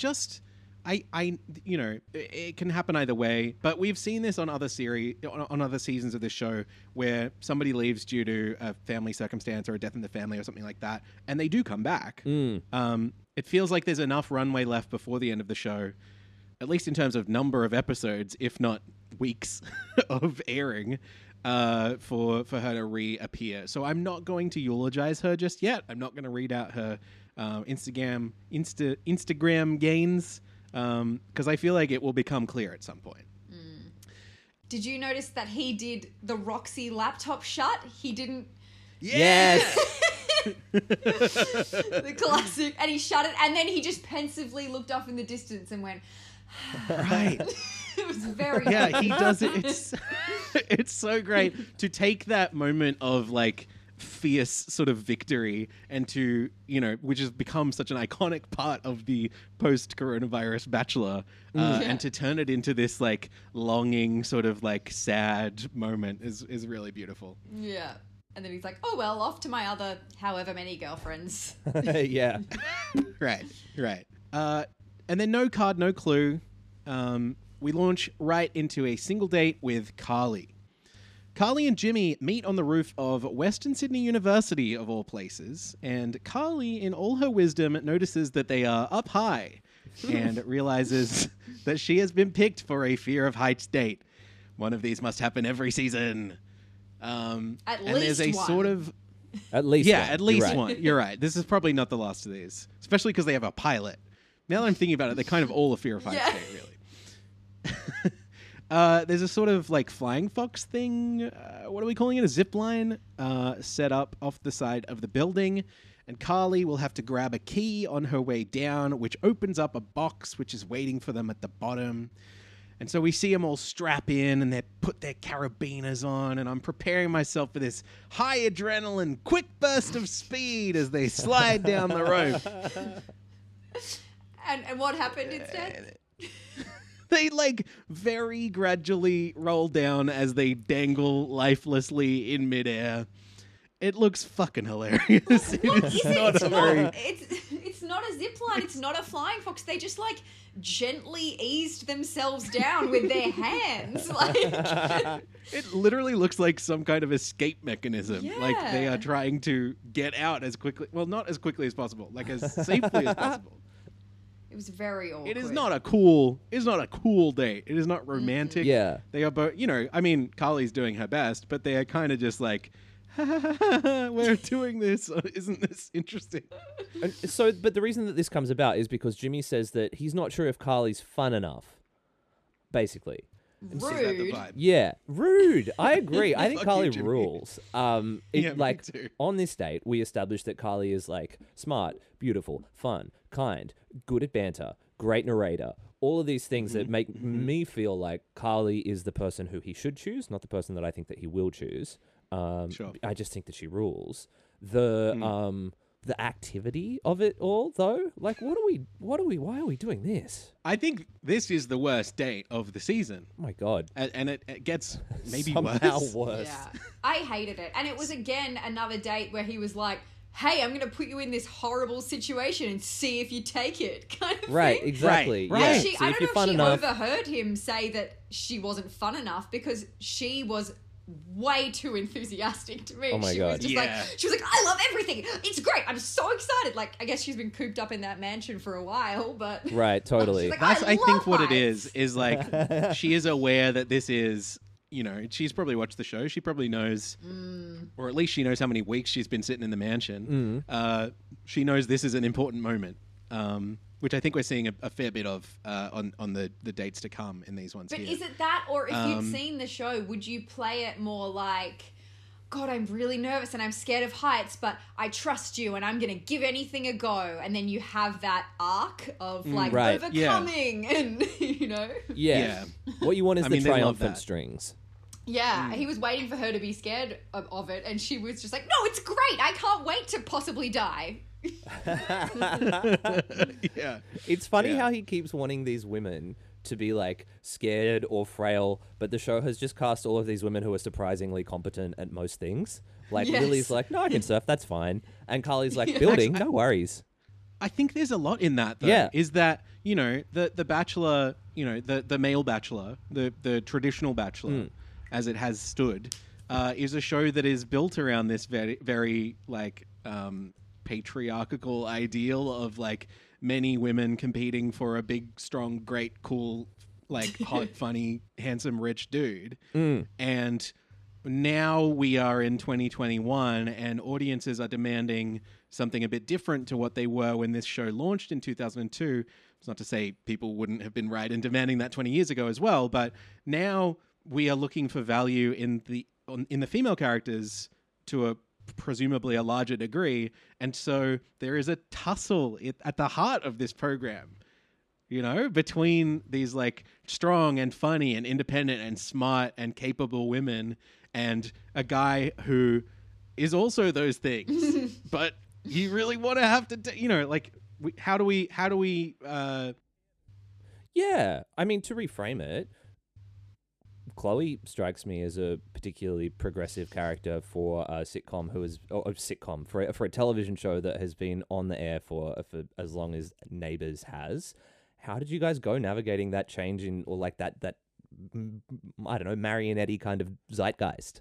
Yeah, well, we have a very diverse group of writers, many of whom identify as bi or gay, and so they really fed a lot of their own experiences into the character, I believe, because my character is bi, for people who don't know. And we had several scenes, like when my character was married to Tim Robards from The Bachelor. Yes. To his character, kind of one of the things that led to their marriage breakdown was his character's sort of not really comprehending that bisexuality doesn't mean that you are like desperately wanting to be with the other sex. You can be monogamous with someone of a certain sex, you know, and all of that kind of that sort of debate that can happen. That whole so I think it was really good that we sort of tackled those issues on the show. I forgot what your question was. I went off on a tangent. No, like you pretty much answered it. The idea was like, how did the show go about navigating that in particularly in a time slot where I'm thinking about being from Ballina and watching Neighbours maybe 10 or 11 years old at 6:30 at night and being like, oh fuck, Dee just drove off a cliff, you know, like that's and she just got married to Toadie. That's no, but and now watching this like show imbued with a sense of morality is pretty fucking cool. Yeah, we definitely try and we really push for diversity in all areas of the show. Yeah, for sure. I think it's the only way that a long-running TV show can continue to be on the air is to change with the times and reflect what its audience needs or wants to see. Yeah, you know. And I think the way that the show The Bachelor has done that is obviously we just weren't seeing enough hula hooping in the past 9 seasons, and it's really nice to see them remedy some of that here. Right? Yeah, I was going to say with the Carly is like, oh yeah, do you want to give it a try? Like, so presumptuous, just assuming that you can A, do what this expert performer does, and B, that it's okay to use her like specialized equipment. Like, so entitled. True. Oh, can we just give that a go? Oh, all right. So inside the box at the bottom of the fall, or what is it? Inside the box at the bottom of the zip line is an outfit for each of them, themed after the Roaring 20s.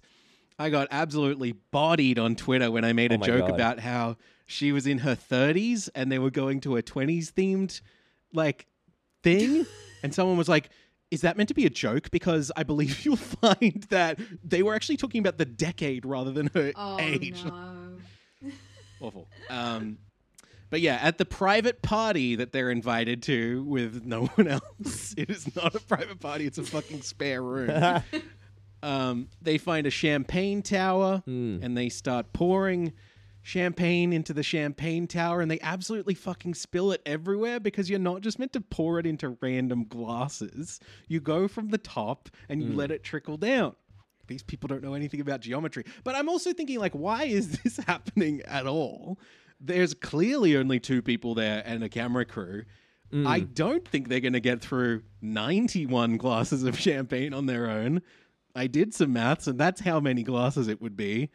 The only thing I can think is that they might get a little bit of help from this hula hooper that shows up. As we mentioned before, they play some like 1920s sounding music over the top, but she looks like she's walked straight out of a bush doof. She's got like fluoro light up hula hoops. She's got dyed hair and tattoos. Jimmy ITMs that Carly's hip action was definitely more feminine than mine. Oh, what are you talking about, Jimmy? Okay. Yeah, sure. Very weird. They get cozy at a batchy couch, and Jimmy asks a pretty good question. If they moved in together, what would their first fight be over? And Carly says she wants a team player and doesn't want to end up doing all of the traditional female jobs, which I think is a good answer. I like her backing herself here. And then Jimmy says, oh, that won't be a problem because in my family, my dad does the ironing and the washing and the cleaning. And I'm like, Jimmy, she's asking about you, not your dad. There's no mention of what he does. Carly's looking for somebody stable who doesn't just like the idea of her, but who she is underneath. She says despite all the glossy box-ticking stuff that he might be drawn to, there's more to her than just that. And Jimmy goes, cool, glad to hear it. And he hands her a rose. No follow-up questions. No indication that he's curious about what is under the surface, but sure, whatever. I think Carly's trying so hard. I think she's giving so much on this day, and I feel like Jimmy is not picking up what she's putting down. What do you guys think? I think, as I said before, it feels like almost very competitive. Like Like when he offers her the rose, Yeah. she's like, yes, thank you very much. I will take that rose. Great, good. Check that box. Yeah. Yeah. Yeah. But, not to say she doesn't like him, but yeah, there was definitely an Sure. element of big thrills to win the contest. So everybody is invited to the group date, except me. I don't know why. I didn't- Again. Yeah, I know, right? All the women, that is, are brought to Sydney Boys High School, and Osher tells them to get seated in homeroom before the bell rings. Yes, Mr. Ginsberg. Holly puts her legs up on the desk, and we're treated to an ITM from Steph, who asks, is this working? Does this work for Jimmy? As she pulls her legs up to her head. I feel like if you do that on a date, you will get some attention. So maybe worth showing that flexibility. Maybe it is working. I guess. Laura is picked as debating captain and Sierra as sports captain. I feel like I do need to say this because it unfortunately does not come up that often. Yes, I was school captain in high school. No Were you really? big deal. Yeah, I was. Congratulations. Yeah, well, thank you so much. Do you still have your badge? That's a good question. I bet it's in a box somewhere. I don't really know. You should wear Maybe that. my parents have it. Attach it to your t-shirts and your jackets when you go out. It's a Wear great it with idea. pride. Good.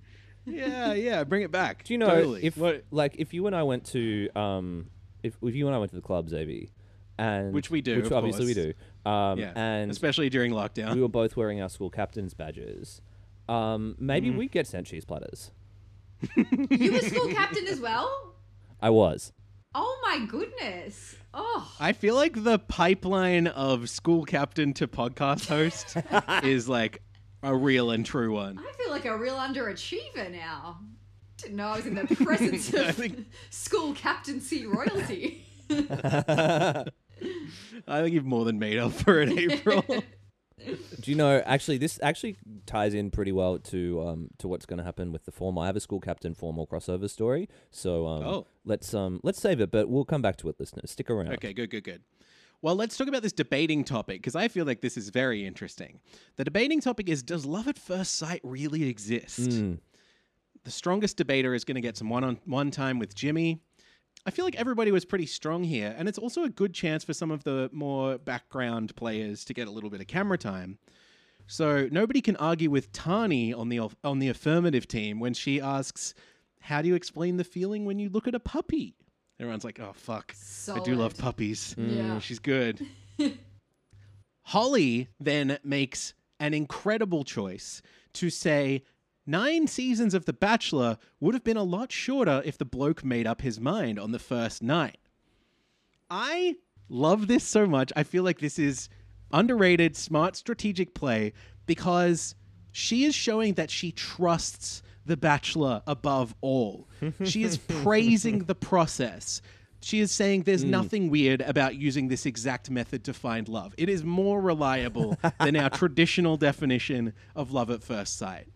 It's so good. Because you have to love The Bachelor to win The Bachelor. Yeah. And look, does Married at First Sight exist? Who can say? That's true. Lily says penguins fall in love at first sight and they mate for life. Bringing some outside knowledge. I like that.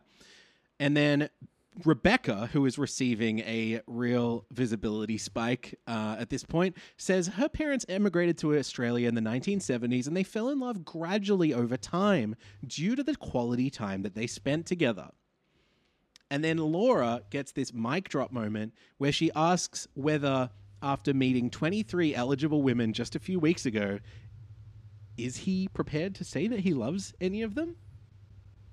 And Jimmy is quick on the bell and he doesn't answer the question, but it's enough to earn the negative the win and Laura the one-on-one time.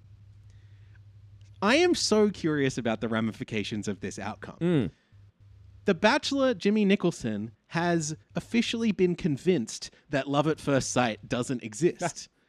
And the television show that he is on, called The Bachelor, has now stated this as fact. Is the show proving its own obsolescence here? In PE, they're playing poison ball. And so they played 3 rounds of poison ball. There's not much to say about this. Despite Steph's best attempts and her short, strong calves, Sierra ends up winning the extra time with Jimmy.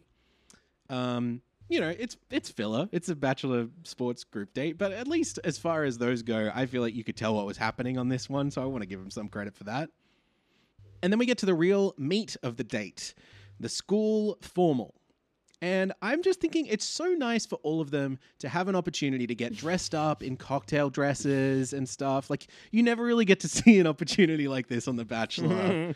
I was going to say the same thing. I was so disappointed. Like, I thought they might do like an 80s prom thing. Yes. Or they could have gone like the 2000s, like what the girls actually wore to their own school formals. Like something like that. I agree. They just wore what they always wear to the cocktail party. And I was like, oh, cool. I'm going to see you in this in 10 minutes anyway. There should have been like a local cover band that rocked up and just played like, the Grease Mega Mix or like, some high school kid on the DJ decks, like playing something he had written the week before. Riding on a highway. Everyone should be doing the Nutbush. It doesn't even come up. Yeah. Just like a real school formal, though, all the girls are standing on one side of the room and all the boy is standing on the other side. Osha says that, yes, Laura and Sierra have won alone time with Jimmy, but the real prize tonight is the rose, which will guarantee them not just immunity this week, but also the next single date. This is a big deal. Laura's one-on-one time is first, and despite being on more group dates than anyone else, yes, I did make a spreadsheet, this is really her first proper alone time with Jimmy. And Laura shares her awkward year 12 dumped on the night of formal story, and in the moment saying that she needs to open up to Jimmy a bit more. And this feels like crucial timing. While we've been really enjoying her self-awareness and the levity that she brings to the show, she evidently doesn't want to like paint herself into a corner. Yeah. So I think that self-awareness extends to this, where she's like, I can't be the litany, I can't just be, the comic relief. I need to be a person. She says, going forward, I know you've got an idea of who you want to spend more time with. Do you think there's still room? And I feel like in this line of dialogue, it's such a tricky balancing act, because at the time I was watching it, I was thinking, I want her to make him make space for her. I want her to own her self-worth and to push back and to say like, I know you've probably got an idea of who you want to spend more time with, but don't count me out. Like, that's what I was looking for. But also I feel like if she pushes too hard, it's not too hard to imagine him just sending her home and being like, listen, what you want is valid, but I can't give it to you. Yeah. So I feel like the way that she handles this is perfect. It's like a very deftly maneuvered conversation on Laura's part. Yeah, I really appreciated this from Laura. We're going to see a lot more from her in the next episode. And they're just, there's a real, intelligence to the way that she conducts herself, but also this deep complexity and uncomfortableness with, maybe the experiences that she's had in the past, or there's a lot of stuff here. We'll get to it. Yeah. Sierra's one-on-one time is next. And interestingly enough, I feel like she's in a similar position. She has been a huge producer and audience favorite for her amazing confessionals and her charisma and her reaction shots. I think it's pronounced chlamydia. But I feel like the way that she is playing to the audience and maybe to the producers is maybe at the risk of building a bond with Jimmy, and I feel like the narrative even places her a little bit outside the circle of other women. She's not necessarily the villain, but she doesn't seem like in the heart of the inner sanctum either. Unfortunately, we don't see any of their conversation. Beyond Sierra telling him that she hopes that he realizes she's fun, we kind of just cut away. Twice in a row. Yeah. It's like, I guess if we are putting out this much television in 1 week, we've got to cut some things out. We've got to shave a few edges off.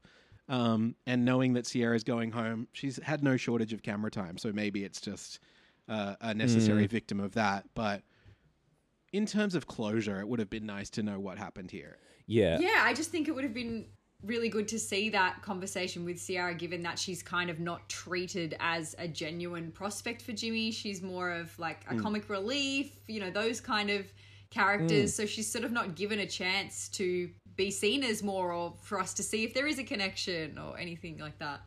Yeah. Right. Well, Tani gets some alone time here, and she does what I think I initially wanted Laura to do. She says, I know there's a rose in there, and I want to go on a single date and find out if there's anything more there between us. And it's blunt and it's to the point, and it seems to be working on Jimmy. I kind of love this. But it's a little bit hard to focus on what Tani's saying, because at this point, a tiny little Jimmy Nicholson appears at the bottom of the screen, along with a ticker which alerts viewers for the first time, at least in my case, that 10 will in fact be airing a double episode tonight, which was a big surprise. Yeah. Is now the time to talk about why? Well, yeah. I mean, why not, right? Because this literally took me by complete surprise. I was like, oh, I guess I'm getting another bottle of wine out. Like, right. We were sitting there at the start of the episode, and I think both of us noticed, Save, that it was like a 2.5 hour thing. And longer than usual. Yeah, what are we doing? How is this going to go for this long? But then it turns out that they've put 2 episodes back to back. Do we have a hypothesis? Well, I mean, this has been raised by others. I feel like it may be the most obvious. We've been looking at the ratings throughout the whole season, and they have been pretty bad. They started pretty low, and they continued to be pretty low throughout the course of the season. Of course, we began this season during the Olympic Games, in direct competition with them, which is not a great sight, and they could never really climb out and away from that. So I do get the impression that maybe they're just kind of trying to churn and burn through them. And, you know, there is a sensation that I get, and I am I'm in certain circles or whatever, but I feel like most people are looking forward to Bachelorette happening, and there are not so many people who are like diehard Bachelor fans this season, despite these being good episodes, and I like them, you know? Xavier, have you ever had to knock on... Oh, sorry. You go. I had a dumb joke. You go ahead. No, I want to hear the dumb joke. I was just asking, seeing as it's an impression that he gets, whether or not he's ever had to knock on wood. It's the impression I get, yeah. Because I know someone who has. Oh, really? Yep. I've heard it isn't good. Yeah. I was going to say the fact that they didn't sort of publicize it and go like special extra long episode and kind of snuck that little thing in halfway, almost like it's a punishment. Totally. They're like, oh, we're really sorry, just letting you know this episode's going to be really long. Okay, bye. Totally, yeah. Because I would have been stoked if I had have known about this ahead of time. I don't think I would have even been thinking about the ratings. Yeah. I think I would have been like, oh, cool, like an extra treat for those of us who are watching or whatever. But yeah, I mean, what are you supposed to do? I mean, Survivor does it every season. Yeah, I mean, you know, it's interesting when you compare this to The American Bachelor, which is something I've been doing a lot lately. The American Bachelor has one very, very long episode every week. And here in Australia, we have 2 kind of shorter episodes that add up to about that length per week. But like, I'm kind of used to watching a long episode of Bachelor because I watch American Bachelor or Bachelorette. It's just that this one snuck up on us that was so strange. Anyway, get used to it because they're doing it again next week. And we will see how the rest of the season goes from there. It's hard to say. But yes, then Steph, who evidently feels the need to iron things out from the family dinner on the previous episode, asks if she can get some time with Jimmy. And then we hear a producer from off camera bluntly say, there won't be any time, just so you know. Oh. Ouch! It's so cruel! I've never heard this. Do you think that was Holly's handler? Ooh. I wonder. Yeah, I mean, it's impossible to tell. But just the iciness of it. I know. Cold. I don't remember who said it, but did you catch, I think it might have been Sierra, she said, if Tani got a rose, I would be so fumigating. Yes. Yes. That was a great line. I can't take it. There are so many mixed metaphors and things. And then I think it's Steph meaning like, she's like, I'll get my, you know, I'll get what I want sort of thing. But she goes, I'll get my comeuppance. Yeah. I just wish they would do like a little quick correction on the bottom of the screen, like the proper phrase with an asterisk or something. Like, it drives me crazy. I feel like you could publish a really good book of like the terms coined on The Bachelor. You know, new absolutely. Phrases that disingenuineness. Totally. Yeah, it's probably what it'd be called. Disingenuine words for the modern age, or whatever. All right, TM. Nobody write it. Jimmy comes back in and awards the rose to Laura, who ITMs. I just feel hopeful. Like maybe I deserve to be here as much as anyone else. And it's really sweet and it's really heartwarming. And it feels like it is a conversion from the like fool or clown edit that she might have been getting up to this point to a really solid underdog edit. And she is someone that we can really root for. Yeah, I think that's a stark contrast to what April was saying just a couple of minutes ago. You know, like Sierra's not being treated with this kind of respect, I guess, in the edit as someone who might be a romantic perspective for Jimmy. Steph is, and Laura certainly is. And yeah, you're right. Maybe there's a little more that they could have done to validate Sierra in that way. But speaking of Sierra, we go to the rose ceremony. Laura and Carly are safe with roses. The rose order is as follows: Ash, Rebecca, Tani, Steph, Lily, Jay, and Holly. So it is with genuine shock that we say farewell to Sierra, one of the most memorable characters that we've had on the show in a while. Her voiceover during the rose ceremony shows that she really knows her strengths. She says, I'm really tall, voluptuous, loud, beautiful, smart, and I just need that chance. And her exit is suitably iconic. She gives Jimmy 2 tiny little pats on the back, and then she just marches out. She doesn't turn around. She doesn't say anything to anybody else. It's fucking great. And then she's given clown music for her backseat interview where she says, I kind of had an inkling that Jimmy wasn't into tall, horny bogans.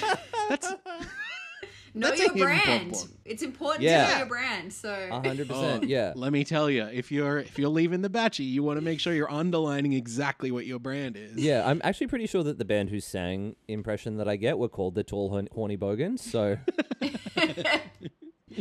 If there isn't a ska band called the Tall Horny Bogans. I know. She says, you don't want to give me a rose? Like, that's fine. I'll be all right. And then the icing on the full edit cake is the big zoom out with extra reverb on her voice as if you could hear it from space.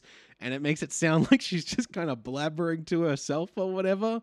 It felt like a little bit of a knife twist at this point. Much, wasn't it? Yeah. Yeah. I mean, not like a Patty level knife twist. Nah, but... pff. I enjoyed she also pulled out a Forgetting Sarah Marshall bullshit quote. So good. Yeah. Was she also the one that's made the Ralph Wiggum's heart tearing in two reference? Yes. No, that was someone Oh, else. no, it I was think. Steph, Oh, wasn't it? Was that Steph? Oh, Yeah. I love it. I love a sneaky Simpsons ref. Me too. Yes. Look, Sierra was an absolute gift to this show, and we will be very happy to see her with sand betwixt her Goodness toes gracious. Yes. should the opportunity arise.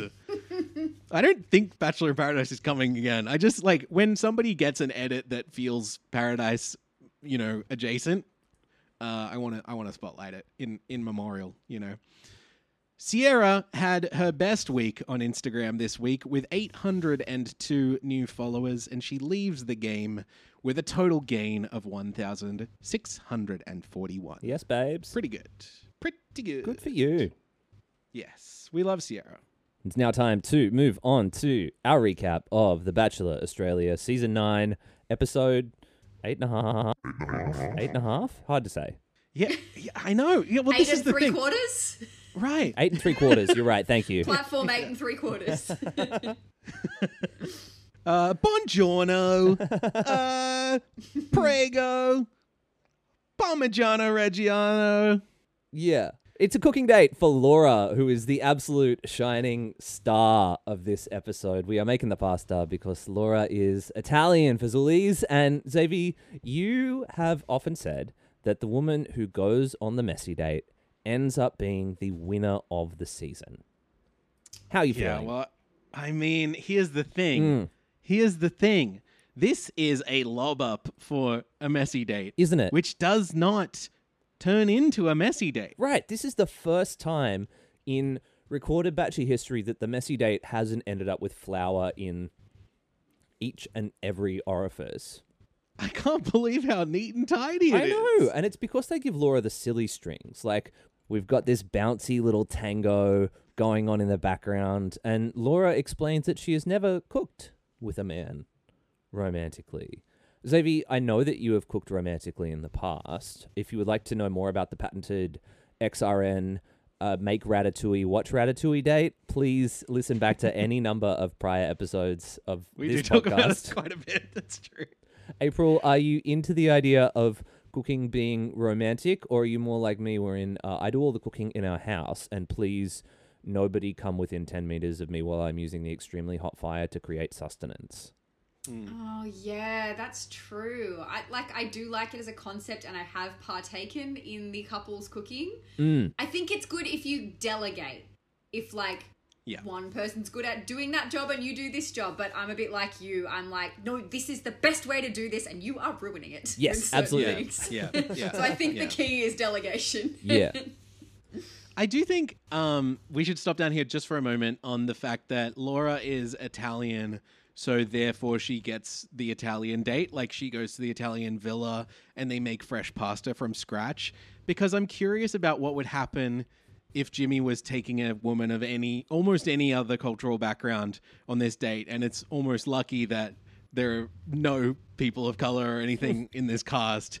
Because it's like, if he was like, oh, hey, you're Indian, so now you have to teach me how to make like a lamb korma or something. Oh, boy. Suddenly it feels like pretty gross, don't you think? Do you think the date was like it was already always going to be a pasta making date, and then it was just whoever ended up getting it? I think or that's were they going to probably right. tailor the Yeah. cuisine to the person's background? I do think it's interesting, though, because at some point in the conversation around planning this season ahead of time, two things must have come up. One, that they're going to do this Italian cooking date at the villa or whatever. And two, that one of the sponsors is YouFoods, and one of the products that we're going to show off directly is their fucking creamy pasta in a little plastic tray.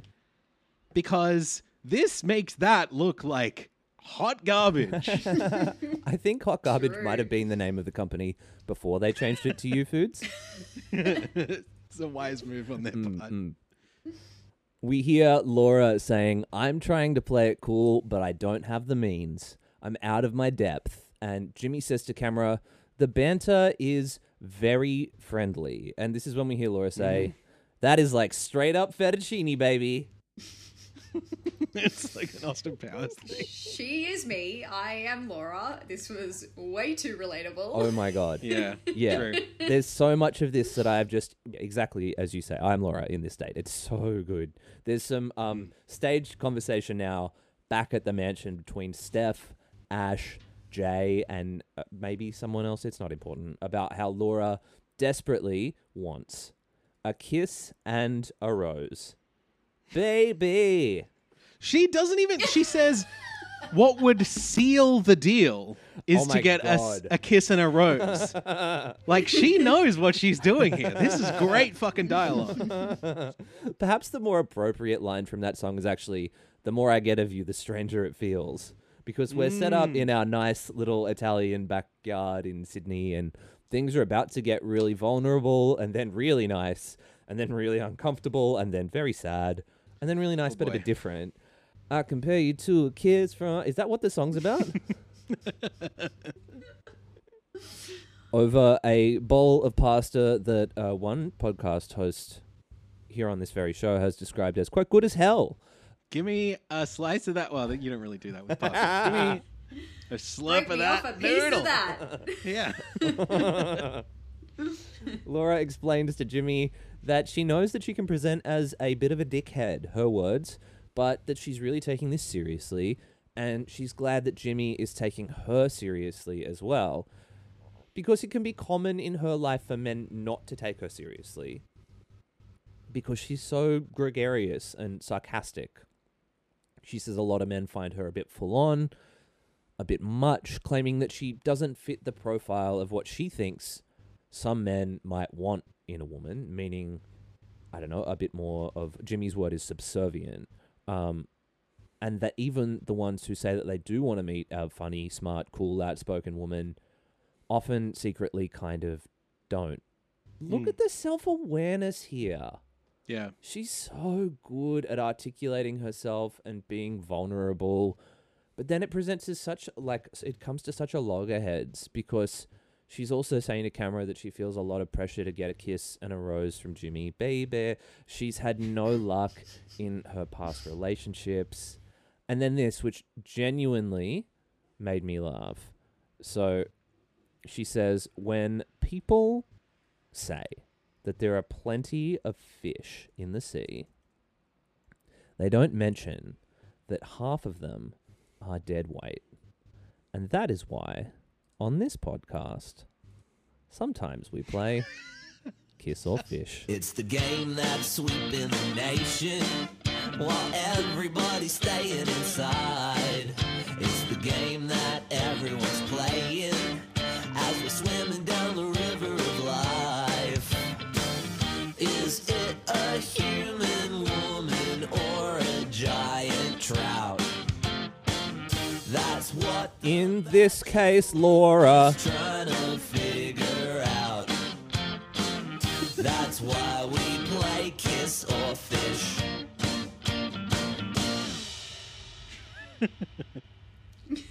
So Jimmy says that he can see Laura uses comedy as a safety net, and that being able to be serious as well is something that's important to him. Wouldn't know anything about using comedy as a safety Yeah, no, net. not on this pod. Jimmy says that he feels like he's meeting the real Laura for the first time and that it was a slow start, but he wants them to keep getting to know each other. And Laura is chuffed with this. He gives her a rose. She is giddy. She goes, yay. And my whole heart is so happy for her. And then she leans in for the kiss. And they just hook in. No dramas. No existential dread or trauma on television. It's so, like, it was beautiful. And I was so happy for the both of them. And we can call the whole show off and they can just get married. Max, did you step out of the room or switch channels or something? Fall asleep? Or... Yeah. This is a long episode. I know maybe you were getting a little weary at this point. At this point, yeah. Unfortunately, none of that happens. Instead, Laura commentates to Jimmy that she is just going to go for it. And then she puts her arm around him and Jimmy goes straight for a sip of the red wine. Shirks the kiss. It's so uncomfortable. And he laughs. He laughs. Laura tries to laugh it off, but she's so embarrassed, and you can see it straight away.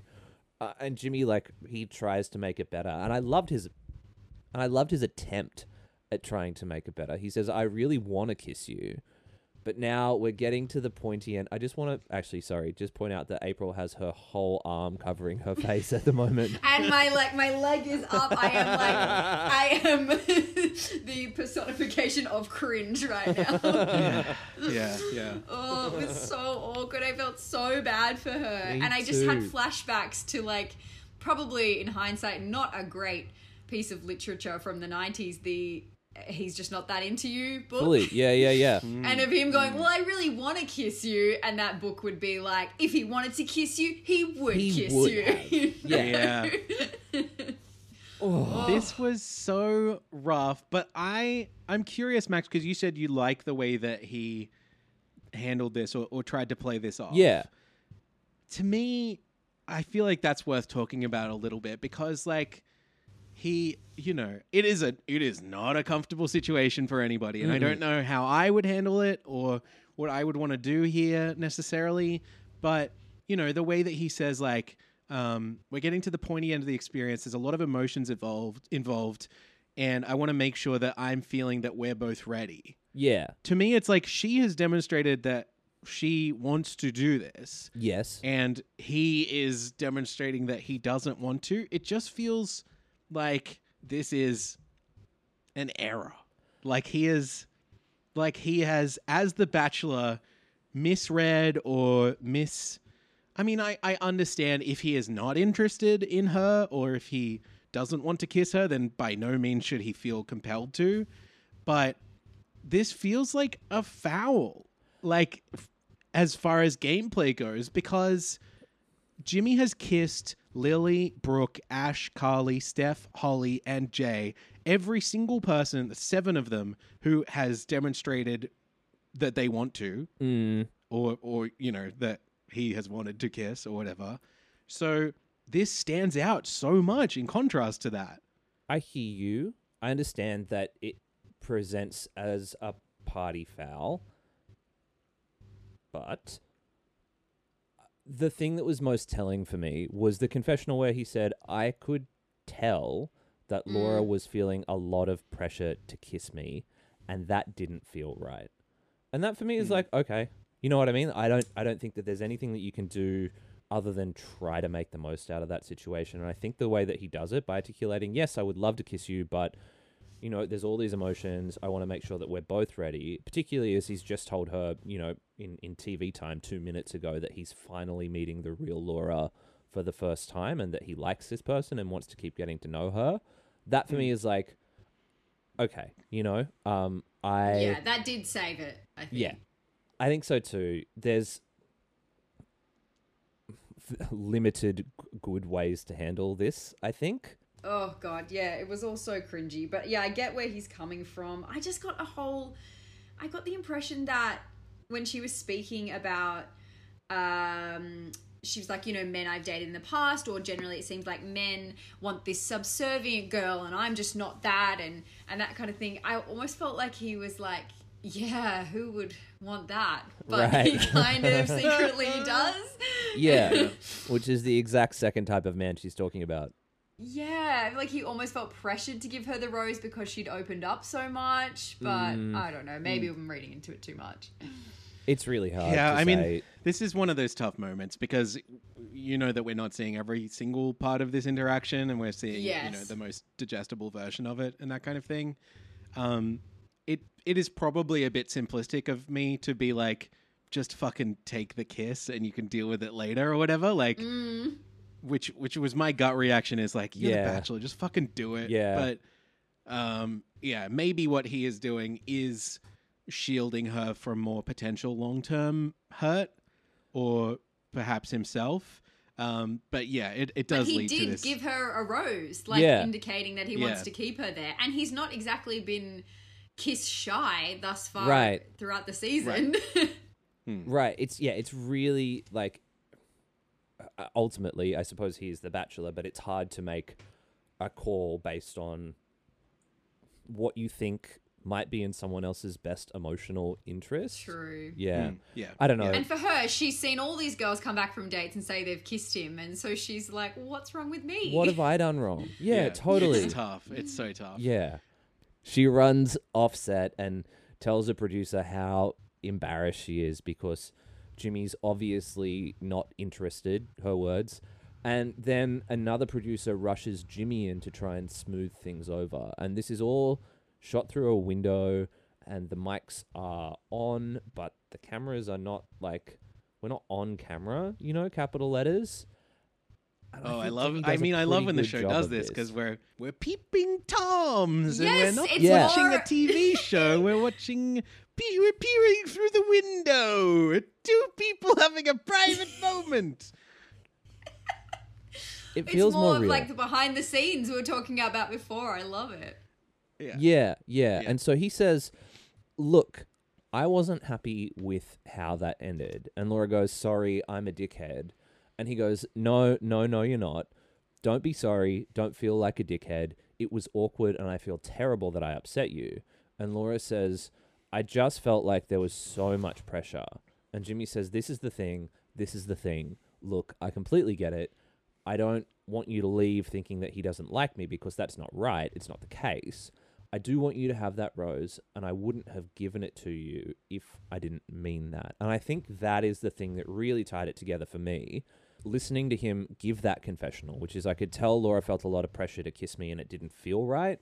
And then for her to validate that, at least in terms of narratively, who can say whether it was shot out of order or not, she says, I just felt like there was so much pressure to kiss you. And he's like, yes, that's the thing. I knew it. Like, I completely get it. I didn't want to force that situation on us. That for me was like the emotional validation of being like, okay, I think he's read this situation correctly and tried to make the best that he can with it. He definitely handles the dismount really well at this point. You know, like if you want to call it that, or the cleanup, or Yeah, we can call it that. this- yeah, Yeah. the post care or whatever. Yeah, And then the other part of it, I guess, is the where has this man been the whole time of it? You know, like, do you think that some people change in front of the camera? Yes, I think Jimmy does, you know? Like on the Lily date, he's saying it's really important to throw yourself off the deep end and open up. We talked about that before, but I don't know. It occurs to me that this is like one of the first times that the show has really properly given him the opportunity to do that, because the rest of the time we're putting him on different transportations and going fast on stuff. You know what I mean? Like, why is that? Is he uncomfortable in front of the camera? Well, I feel like Jimmy can tell the difference between reality TV drama and people having their feelings hurt properly. You know what I Yeah. mean? Like, I think he is observing this as a moment, and maybe it's due because it's quite, it's the two of them, and it's due to something that he said, or a way that he behaved or whatever. But I think that he is emotionally intelligent enough to know that there's gonna be some reality TV drama. There's going to be some people arguing at cocktail parties and that kind of thing, and he doesn't necessarily need to step in every single time that happens. But here is a moment to deploy that emotional intelligence.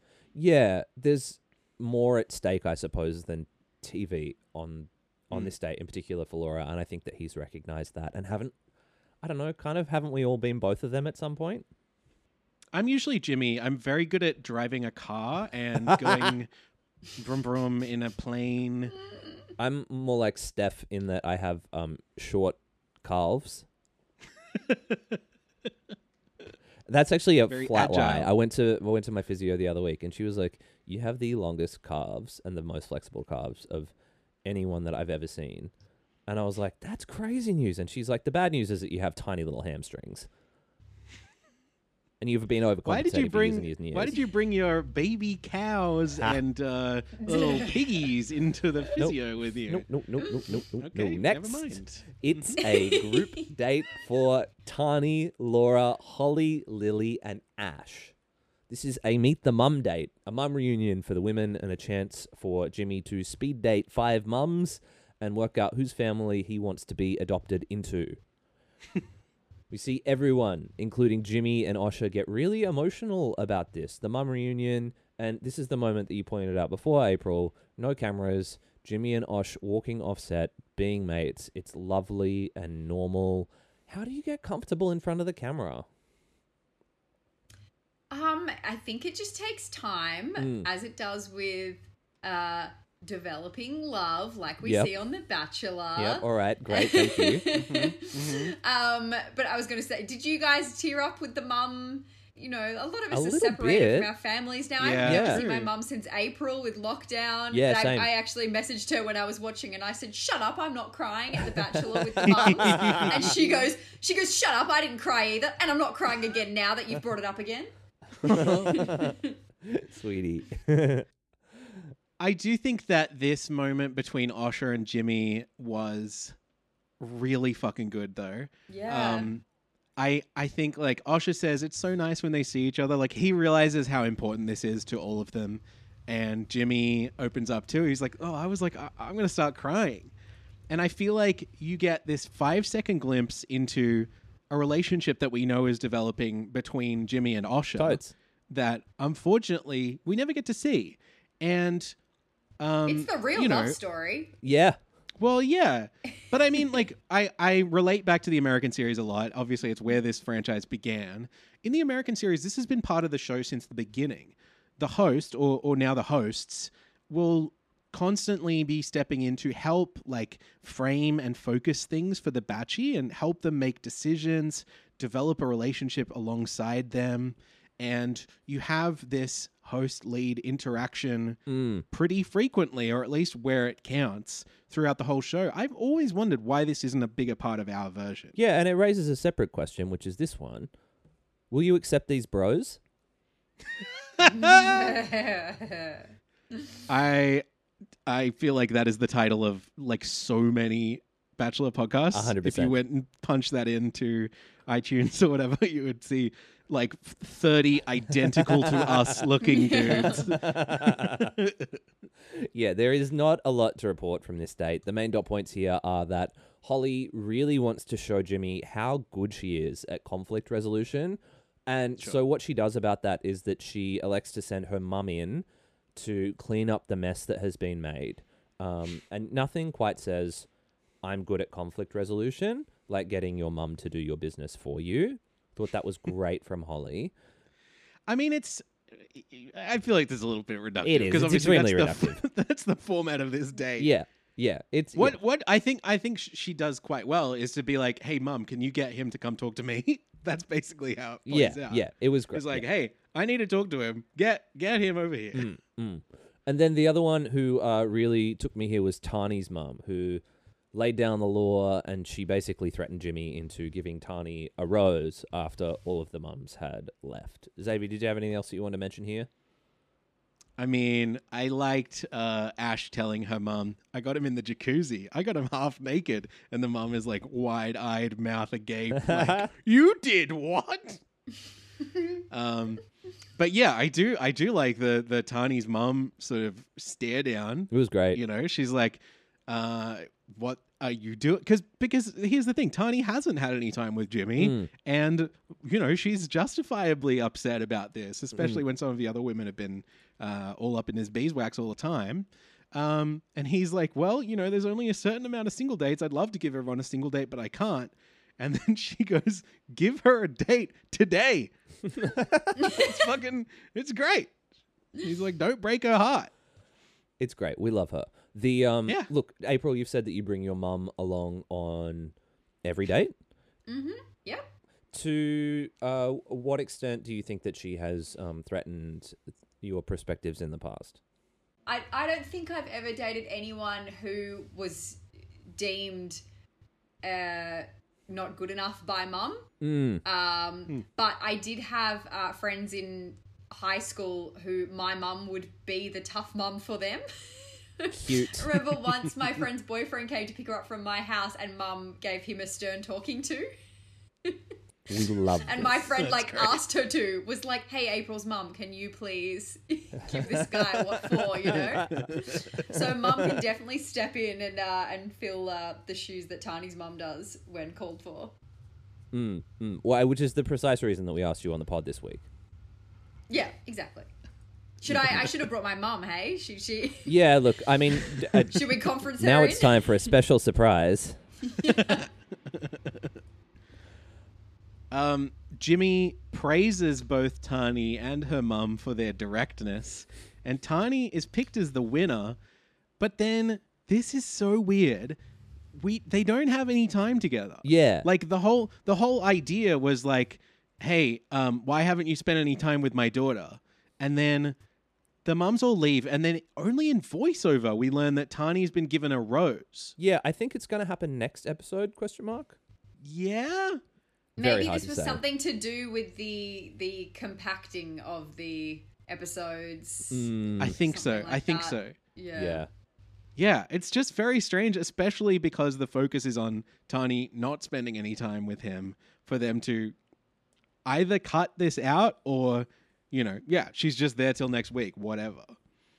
And now there's a single date at the batch pad for Jay, whose name is not Tani, and we're playing a game of tennis. We had to jam this in as well. There's the whole thing with Steph telling Jimmy's cousin, Melissa, that Jay doesn't want kids. If you don't remember this, it was like 4 hours ago. I don't blame you. But we do have to address it with tennis. Interestingly enough, I just wanted to spotlight this very quickly. because they have this flashback of Steph raising the concern, but they play more footage of it than we initially saw. That's true. Yeah. In this episode, we see her acknowledge that, quote, my sources are completely unreliable here, but I'm not sure that she wants to have kids. When previously we just saw her say, I'm not sure that she wants to have kids. I feel like that takes a little bit of the sting out, if you ask me. I just found that all very bizarre because it's like a very serious topic being Yeah. handled in such an immature way. It's like, Yeah. she doesn't want to have kids, pass it on. Yeah. Totally. I'm actually pretty sure. Did you see in the previous episode they were passing the notes in class? Yeah, so I think that some of that stuff might have even gotten brought up there as well. Ooh, I Do wonder. you see what happened on one of the notes that I think Sierra passed to Jimmy? You know, I tried to get a screenshot of it and I couldn't hit pause at the exact right moment, but did you get it? Yeah, I've got it here. It says, I had feelings for Eleanor that I've actually never felt for anyone in my life. She gave me butterflies every morning when I saw her. I'd be talking to her and I'd be busting to go to the toilet. And I would rather piss my pants and sit there and talk to her than go to the Two toilet. in one. Bang, Two in bang, one. back to back. We got Sometimes you just see an Jamie episode. jacked. Good episode title. Yeah, true. Very true. Yeah, so what happens here is that Jimmy says to Jay, my cousin Melissa said that she heard that you didn't want to have kids. And Jay is like, what? No, are you joking? I want to have kids in 2 to 3 years, just like Ashley from a few episodes ago, who you sent home for wanting to have kids in 2 to 3 years because that's too soon. The timelines weren't right That's when right. she said it. And so Jimmy hears this and he's like, babe, that's perfect. That's the perfect amount of time. Like, nothing is a deal breaker. Let's never speak of this again. Look here, it's a rose. Let's kiss. And also, who is Ashley? Jimmy even says, I can definitely see myself falling for you, which is the closest that he has come to uttering the sacred incantation. It's wild. You're totally right. It's a double standard. But I mean, that's how it is sometimes. This is it. He And likes Jay more. What are you going to do? Right. Jay gets a rose and then gets to investigating what's up with all that pregnancy shit at the cocktail party. But first, it is time for Holly and Jimmy. Jolly? You calling her Jolly? Is that their couple name? To Oh, I like reconnect. it. There is a batch couch. Jimmy says that his sister is a fantastic judge of character, and she did not explicitly say, stay away from Holly. Which is true. Because all she said was that the long-term relationship would be doomed because they're too similar and wouldn't be able to negotiate conflict. Very different. Yeah, it's totally different. But they agree to put it to bed, and Holly says, no matter who you end up with, you're an amazing guy, and I hope you do find someone who makes you happy. And Jimmy says, don't count yourself out, okay? Which is what I wanted him to say to Laura. Yeah, I agree. This felt to me like Holly making a case for herself as a future lead of the program. Yeah. She's like, no matter what happened, like she's getting such a good guy edit here. And she's like, no matter what happens, I think you're amazing. I think you deserve the absolute world. And look, if I end up not being with you, then, you know, I'm pretty good too. Kind of thing. You know what I mean? Yeah. She comes out of this sparkling clean. I mean, obviously, she will have to compete with April for the Bachelorette title next season. Oh, Yeah, true. yeah. But Oh, April, would you do it? I don't know. Do you know what's funny? The Brooke season, Mm. I actually had 3 friends who were asked to do it, and one pretty much thought she had it, and then at the last minute it was Brooke. oh my goodness. Wow. So they gosh. were looking at women in similar jobs to mine who were kind of already in the public eye. Interesting. Yeah. Wow. We have to get a so- Bachelor of Hearts t-shirt printed up for you to wear when you are the Bachelorette. Yes. So now Jay and the kids thing. Yeah, basically Jay raises it in the group and Steph is the person who said it. And then Steph says, hand on heart, that she didn't say it. She heard it from a third party, although the third party is not named.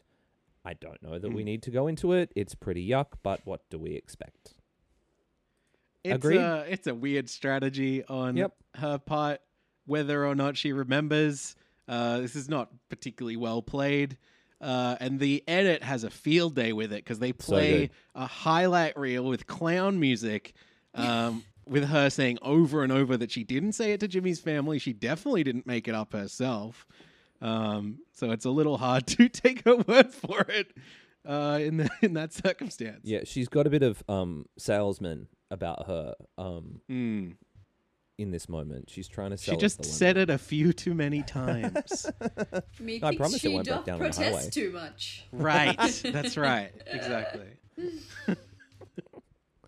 And now it is time for, mercifully, the final rose ceremony for this series of episodes. And it is time for Rebecca to go home. And if you're wondering who that is, same.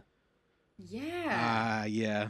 I find this tough because it's probably because I'm in too deep with this thing and I'm checking their Instagrams every week and I'm making my little stupid graphs and stuff like that. But like, poor sweet Rebecca, you know, she doesn't even, you know, there's a few people who have roses. A couple of people get theirs handed to them and she's like, look, we don't have to fucking, you know, I think she can sense that everybody's tweeting, who's that person in the background? You know, Yeah. like, it's just a Yeah. bummer. It feels like she could be really cool. We will never know, basically.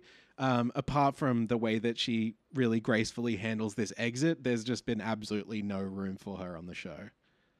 Right, she even gets picked last in the dodgeball date in the previous episode. And so what happens is that, like, Yeah. Jimmy's handed out a bunch of roses, and then before he gets to the end, and she's definitely going home, she realizes it, and she's like, Jimmy, can I speak with you?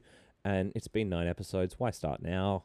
But, as you say, justice for Rebecca. 9 weeks of her life that she'll never get back. 9 episodes of TV for a Yeah. net gain of how many followers? Yeah, let's talk about that because that's not particularly good news either. She gained Oh, only no. 34 new followers this week for an overall gain of 277. This is a babes. crime. I feel like she has No. been actually robbed by the TV show The Bachelor. I mean, and you get minimum wage for being there? I don't know. yeah. Unclear. Yeah. Yeah. There's got to Oh, be that some kind of sucks. stipend, I think. But yeah, she's obviously taking time off work to be there. That's a real She has to buy a shame. lot of makeup and dresses and stuff. Yeah, it sucks because it's like, oh, what if she was really gunning for that influencer lifestyle? She could have gone on maths. She could have Right. waited for another season Yeah. of The Bachelor. You only get one shot, one opportunity. This is And it, now right? she's wasted Yeah. it. And she's come out covered in mum spaghetti. Unlike Laura, who didn't even put the flour anywhere. This is it. And unlike Mackay Pfeiffer, who... Did you know Mackay Pfeiffer was on this season? Me neither. Sure. I don't even know who Mackay Pfeiffer is. Is it Michelle Pfeiffer? No. It's in the... Somebody... Mackay Pfeiffer. Best believe somebody paying the Pied Piper. It's like the third verse of Lose Yourself. It's like quoting the third verse of the national anthem. Nobody's going to know what you're talking about. I know the Pied Piper bit, but yeah, I can't think what is rhymed with Pied Piper. Okay. All right, I'm going to look that up later. Oh, no, you're doing it now. Great. Oh, I'm Thank doing you. it right now. You don't have to That worry. would have weighed on me. Okay. Mackay Pfeiffer. I think he was in 8 Mile. Yeah, there you go. Yeah, had a starring role opposite Eminem in the 2000 feature film 8 Mile, which is why he's in the song. But that song is in 8 Mile. Yeah. Yeah. So when My he head hurts. This is when Inception. he's rapping that piece of music in the film, does he make reference to the actor? Oh, I hope somebody lost their job over that one. Oh, hang on. Okay. This is all right. This is it. Okay. So, but I keep rhyming and step right in the next cipher. Best believe somebody's paying the Pied Piper. All the pain inside amplified by the fact that I can't get by with my 9 to 5 and I can't provide the right type of life for my family because, man, these goddamn food stamps don't buy diapers. Interesting. Good to know. And it's no movie. There's no Mackay Pfeiffer. This is my life. And these times are so hard, and it's even getting harder trying to feed and water my seed, plus see dishonor Plus- caught up in a father and a prima donna. It goes on. Tina Tata. I feel like that raises more He's so questions though, because good. he's saying it's not a movie. There's no, so he's aware that Mekhi Phifer is a movie actor. Yep. But all right, I've never seen the movie. It's a great You song. haven't? No, you got to I watch haven't that. seen 8 Mile. No, yeah, I gotta watch it. This is one of the weird zeitgeisty times where the roles are flipped for us, Xavier, because I have seen 8 Mile. And Yeah, you've seen a film that I haven't. approximately 7 films in your life, haven't 7, you? that's correct. Yeah, Seven, yeah. is that and overstating 8 Miles, it? yeah. 7 might be a little bit of an exaggeration, but that's fine. Right. Yeah, yeah. I'll tell you, Dan interviewed Drew Barrymore the other morning, and she, like, I was like half awake and rolled over, and Danny's been talking to Drew Barrymore for an hour, and I'm just hearing this like American voice coming out of the fucking headphones in the next room. And I was like, that sounds so much like Drew Barrymore. What is happening here? She walked in the next room and was like, so me and Drew Barrymore are friends now. I was like, oh my Wow. God. Wow. Okay. All right. Yes. You were like, oh, who is this loud voice? I wish you would Drew Barry less.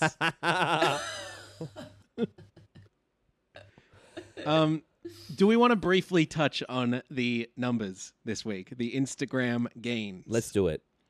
This is the moment we've all been waiting for. You've Everyone's gone to favorite so part. much trouble with your spreadsheet. We must. All right. The consistent Instagram frontrunner Holly has made the most gains again this week. Again, with 1,847. Damn, babes. Followed again by Jay. I didn't check if she is followed by Jay. I imagine so. With 1,023. Interestingly, in third place in this week's gains was Brooke, with a huge 986 new followers in spite of her leaving the show at the very beginning of the second episode. Big. I think there is an argument to be made that maybe many audience members may not actually follow their faves until they're eliminated. Interesting. Because they're like, I'm not going to be seeing this person anymore. I still want another dose of them from time to time. Yep. And, with the assumption being that Brooke is gone permanently, many have sprung into action because of that this week. And a big shout out to the 34 people who followed Rebecca on as a result of that. Yeah, God, that's why that feels so grim, huh? It will be interesting to see if Brooke's star continues to rise next week, especially if her leave of absence continues. Interestingly, our lead, Jimmy Nicholson, has continued to slip in the weekly gains. This week, he is in 7th place. Wow. Behind the aforementioned top 3, and also Lily, Sierra, and Steph, racking up just 644 followers this week. I speculate maybe everybody who's going to follow him has followed him at this point. It's fair enough to imagine that might be the case. There's probably an upper limit on this thing. As it stands, the overall winners are still on top. Holly with a whopping 6,467 new followers since preseason. Jay with 3,265. And Brooke with a respectable 2,904. Also want to spotlight our favorite Instagram player of the season, Belinda. Last week we reported she lost 20 followers. A tragic day for the social media community. Belinda has bounced back from her loss last week, gaining 32 new followers, despite not appearing on our screens. For a net gain of 12. Well, I think our net gain's a little higher than that, but we are seeing single-digit growth from a handful of eliminated players, so we congratulate Belinda on her accomplishments this week. Lastly, we are seeing some more losses this week. Madison lost 2 followers. Oh, no. Who was Madison? Hannah. She was eliminated in... Let me quickly check. What was she famous for? She was she's a blonde lady. Was she stabbed at some point? I don't know. She has the same hair color as someone who was. Madison, of course, is a marketing coordinator from Melbourne, Victoria. She's 24 years old. She was eliminated episode 3, and she is a Gemini. What was I saying? Oh, that one. Now Yeah, I'm with you. thank you. The Yeah, yeah, Gemini. Yeah. Hannah lost 24 followers. Hannah, you will, of course, Love Locket. remember from the Love Locket. She's a 26-year-old nurse from Sydney. I think she's a Leo, but more investigation needs to be made. She was on a group date on episode 4. She was eliminated on episode 4. And the final, lowest followed, smallest gain, biggest fall this week was the host of the program, Osher Ginsberg, who continues his gradual slide with 110 beloved followers deserting him this week. That's rude. Why? What are you doing? He's great. Oh, look, I'm sure they're bots. I'm sure it's, he's got literally 150,000 followers. This is a drop in the ocean for Osh, but still looks bad on the graph. Yeah, totally. I would think he'd have more. So many more. Yeah, I don't know. He deserves I don't know. more. He's- Yeah. He does. Everyone follow Osher this week. Why not? Yeah, look, it's a drop in the ocean, and look, we are all little Swimmy Nicholsons trying to get along. Listeners, Next week on the program, clear your schedules for another marathon double episode. Jimmy's mum, Susan, not season. Season 9, Jimmy's- episode 7. Jimmy's mum, Susan, visits the mansion to meet all the remaining women and raises the question, is Steph over her ex?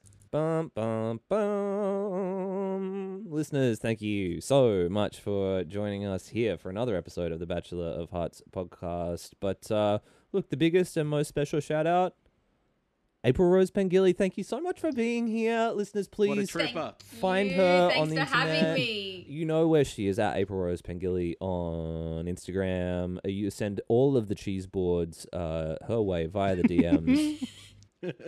Get at Just me send with her a those cheese emoji. boards. Thank you so much for being here, April, and for sticking it out for this very, very long recording. Thanks for having me, guys. Good to hang with you again. Thank you so much. Well, Xavi. Well, Maxie. Oh, Xavi. Look. I don't know if I have the energy. We didn't make a new friend. We already had that friend, and I'm That's so true. glad that we do. We solidified a friendship that grows day by Lifelong day. bond, I would say. Here, look, the other thing is that if you have made new friends through this episode, you can nominate to be within your 5-kilometer bubble, me, Max Quinn, or Xavier Rebetsky Noonan. That's where you can find us on the internet at Xavier RN. I am at Swimmy Nicholson. Things are going great for both of us. No one is worried about the state of the world, and no one's fucked anything up, have they? Oh, look, I don't know exactly when this episode is going out, but at least the numbers have peaked, right? This is it, really important to hit the peak downloads. That's what I will say. Yes. I was talking about the coronavirus. Not me. COVID-19, but yeah, hopefully the numbers of listeners will peak as well. Look, folks, we did come here to make friends. One very, very good place to go if you are in need or want of friends like us is the Bachelor of Hearts Osh posting group on Facebook. You can find us there. You can find previous guests. You can find future guests. You can find people from the future, and they've got jetpacks, and they'll tell you which sporting events to bet on. We hope you will find us there, because it's a good place to be. Yeah. Look, jetpacks, almanacs, and racks on racks on racks in the Bachelor of Hearts Osh posting group. I'm just realizing that we put a call out to see if anyone had any questions for April. We did not ask the only question that we were asked to ask April. That question was, is April a Zave head? Oh yeah, I'll answer apologize. that for her. Oh yeah, please. Huge. Yeah, I bet. I mean, look, you don't come on the BOH pod twice if you're not in the Zave army. No, this is exactly right. So I want to shout out. Following that, I'd like to shout out to the Zave heads, including April, for their loyal support. I love you dearly. Hope you continue growing in strength and numbers. And as I say every week, get vaccinated against the novel coronavirus. Listeners. And you can vaccinate yourself against missing any episodes of the Bachelor of Hearts podcast by thank you. subscribing on iTunes. Hit that 5-star review. Max looks so exhausted. Let's just finish it up, shall we? Exhausted I love you, Max. and listeners, drunk. we love you. Goodbye. Another perfect episode. Oh, I can't believe it. Incredible.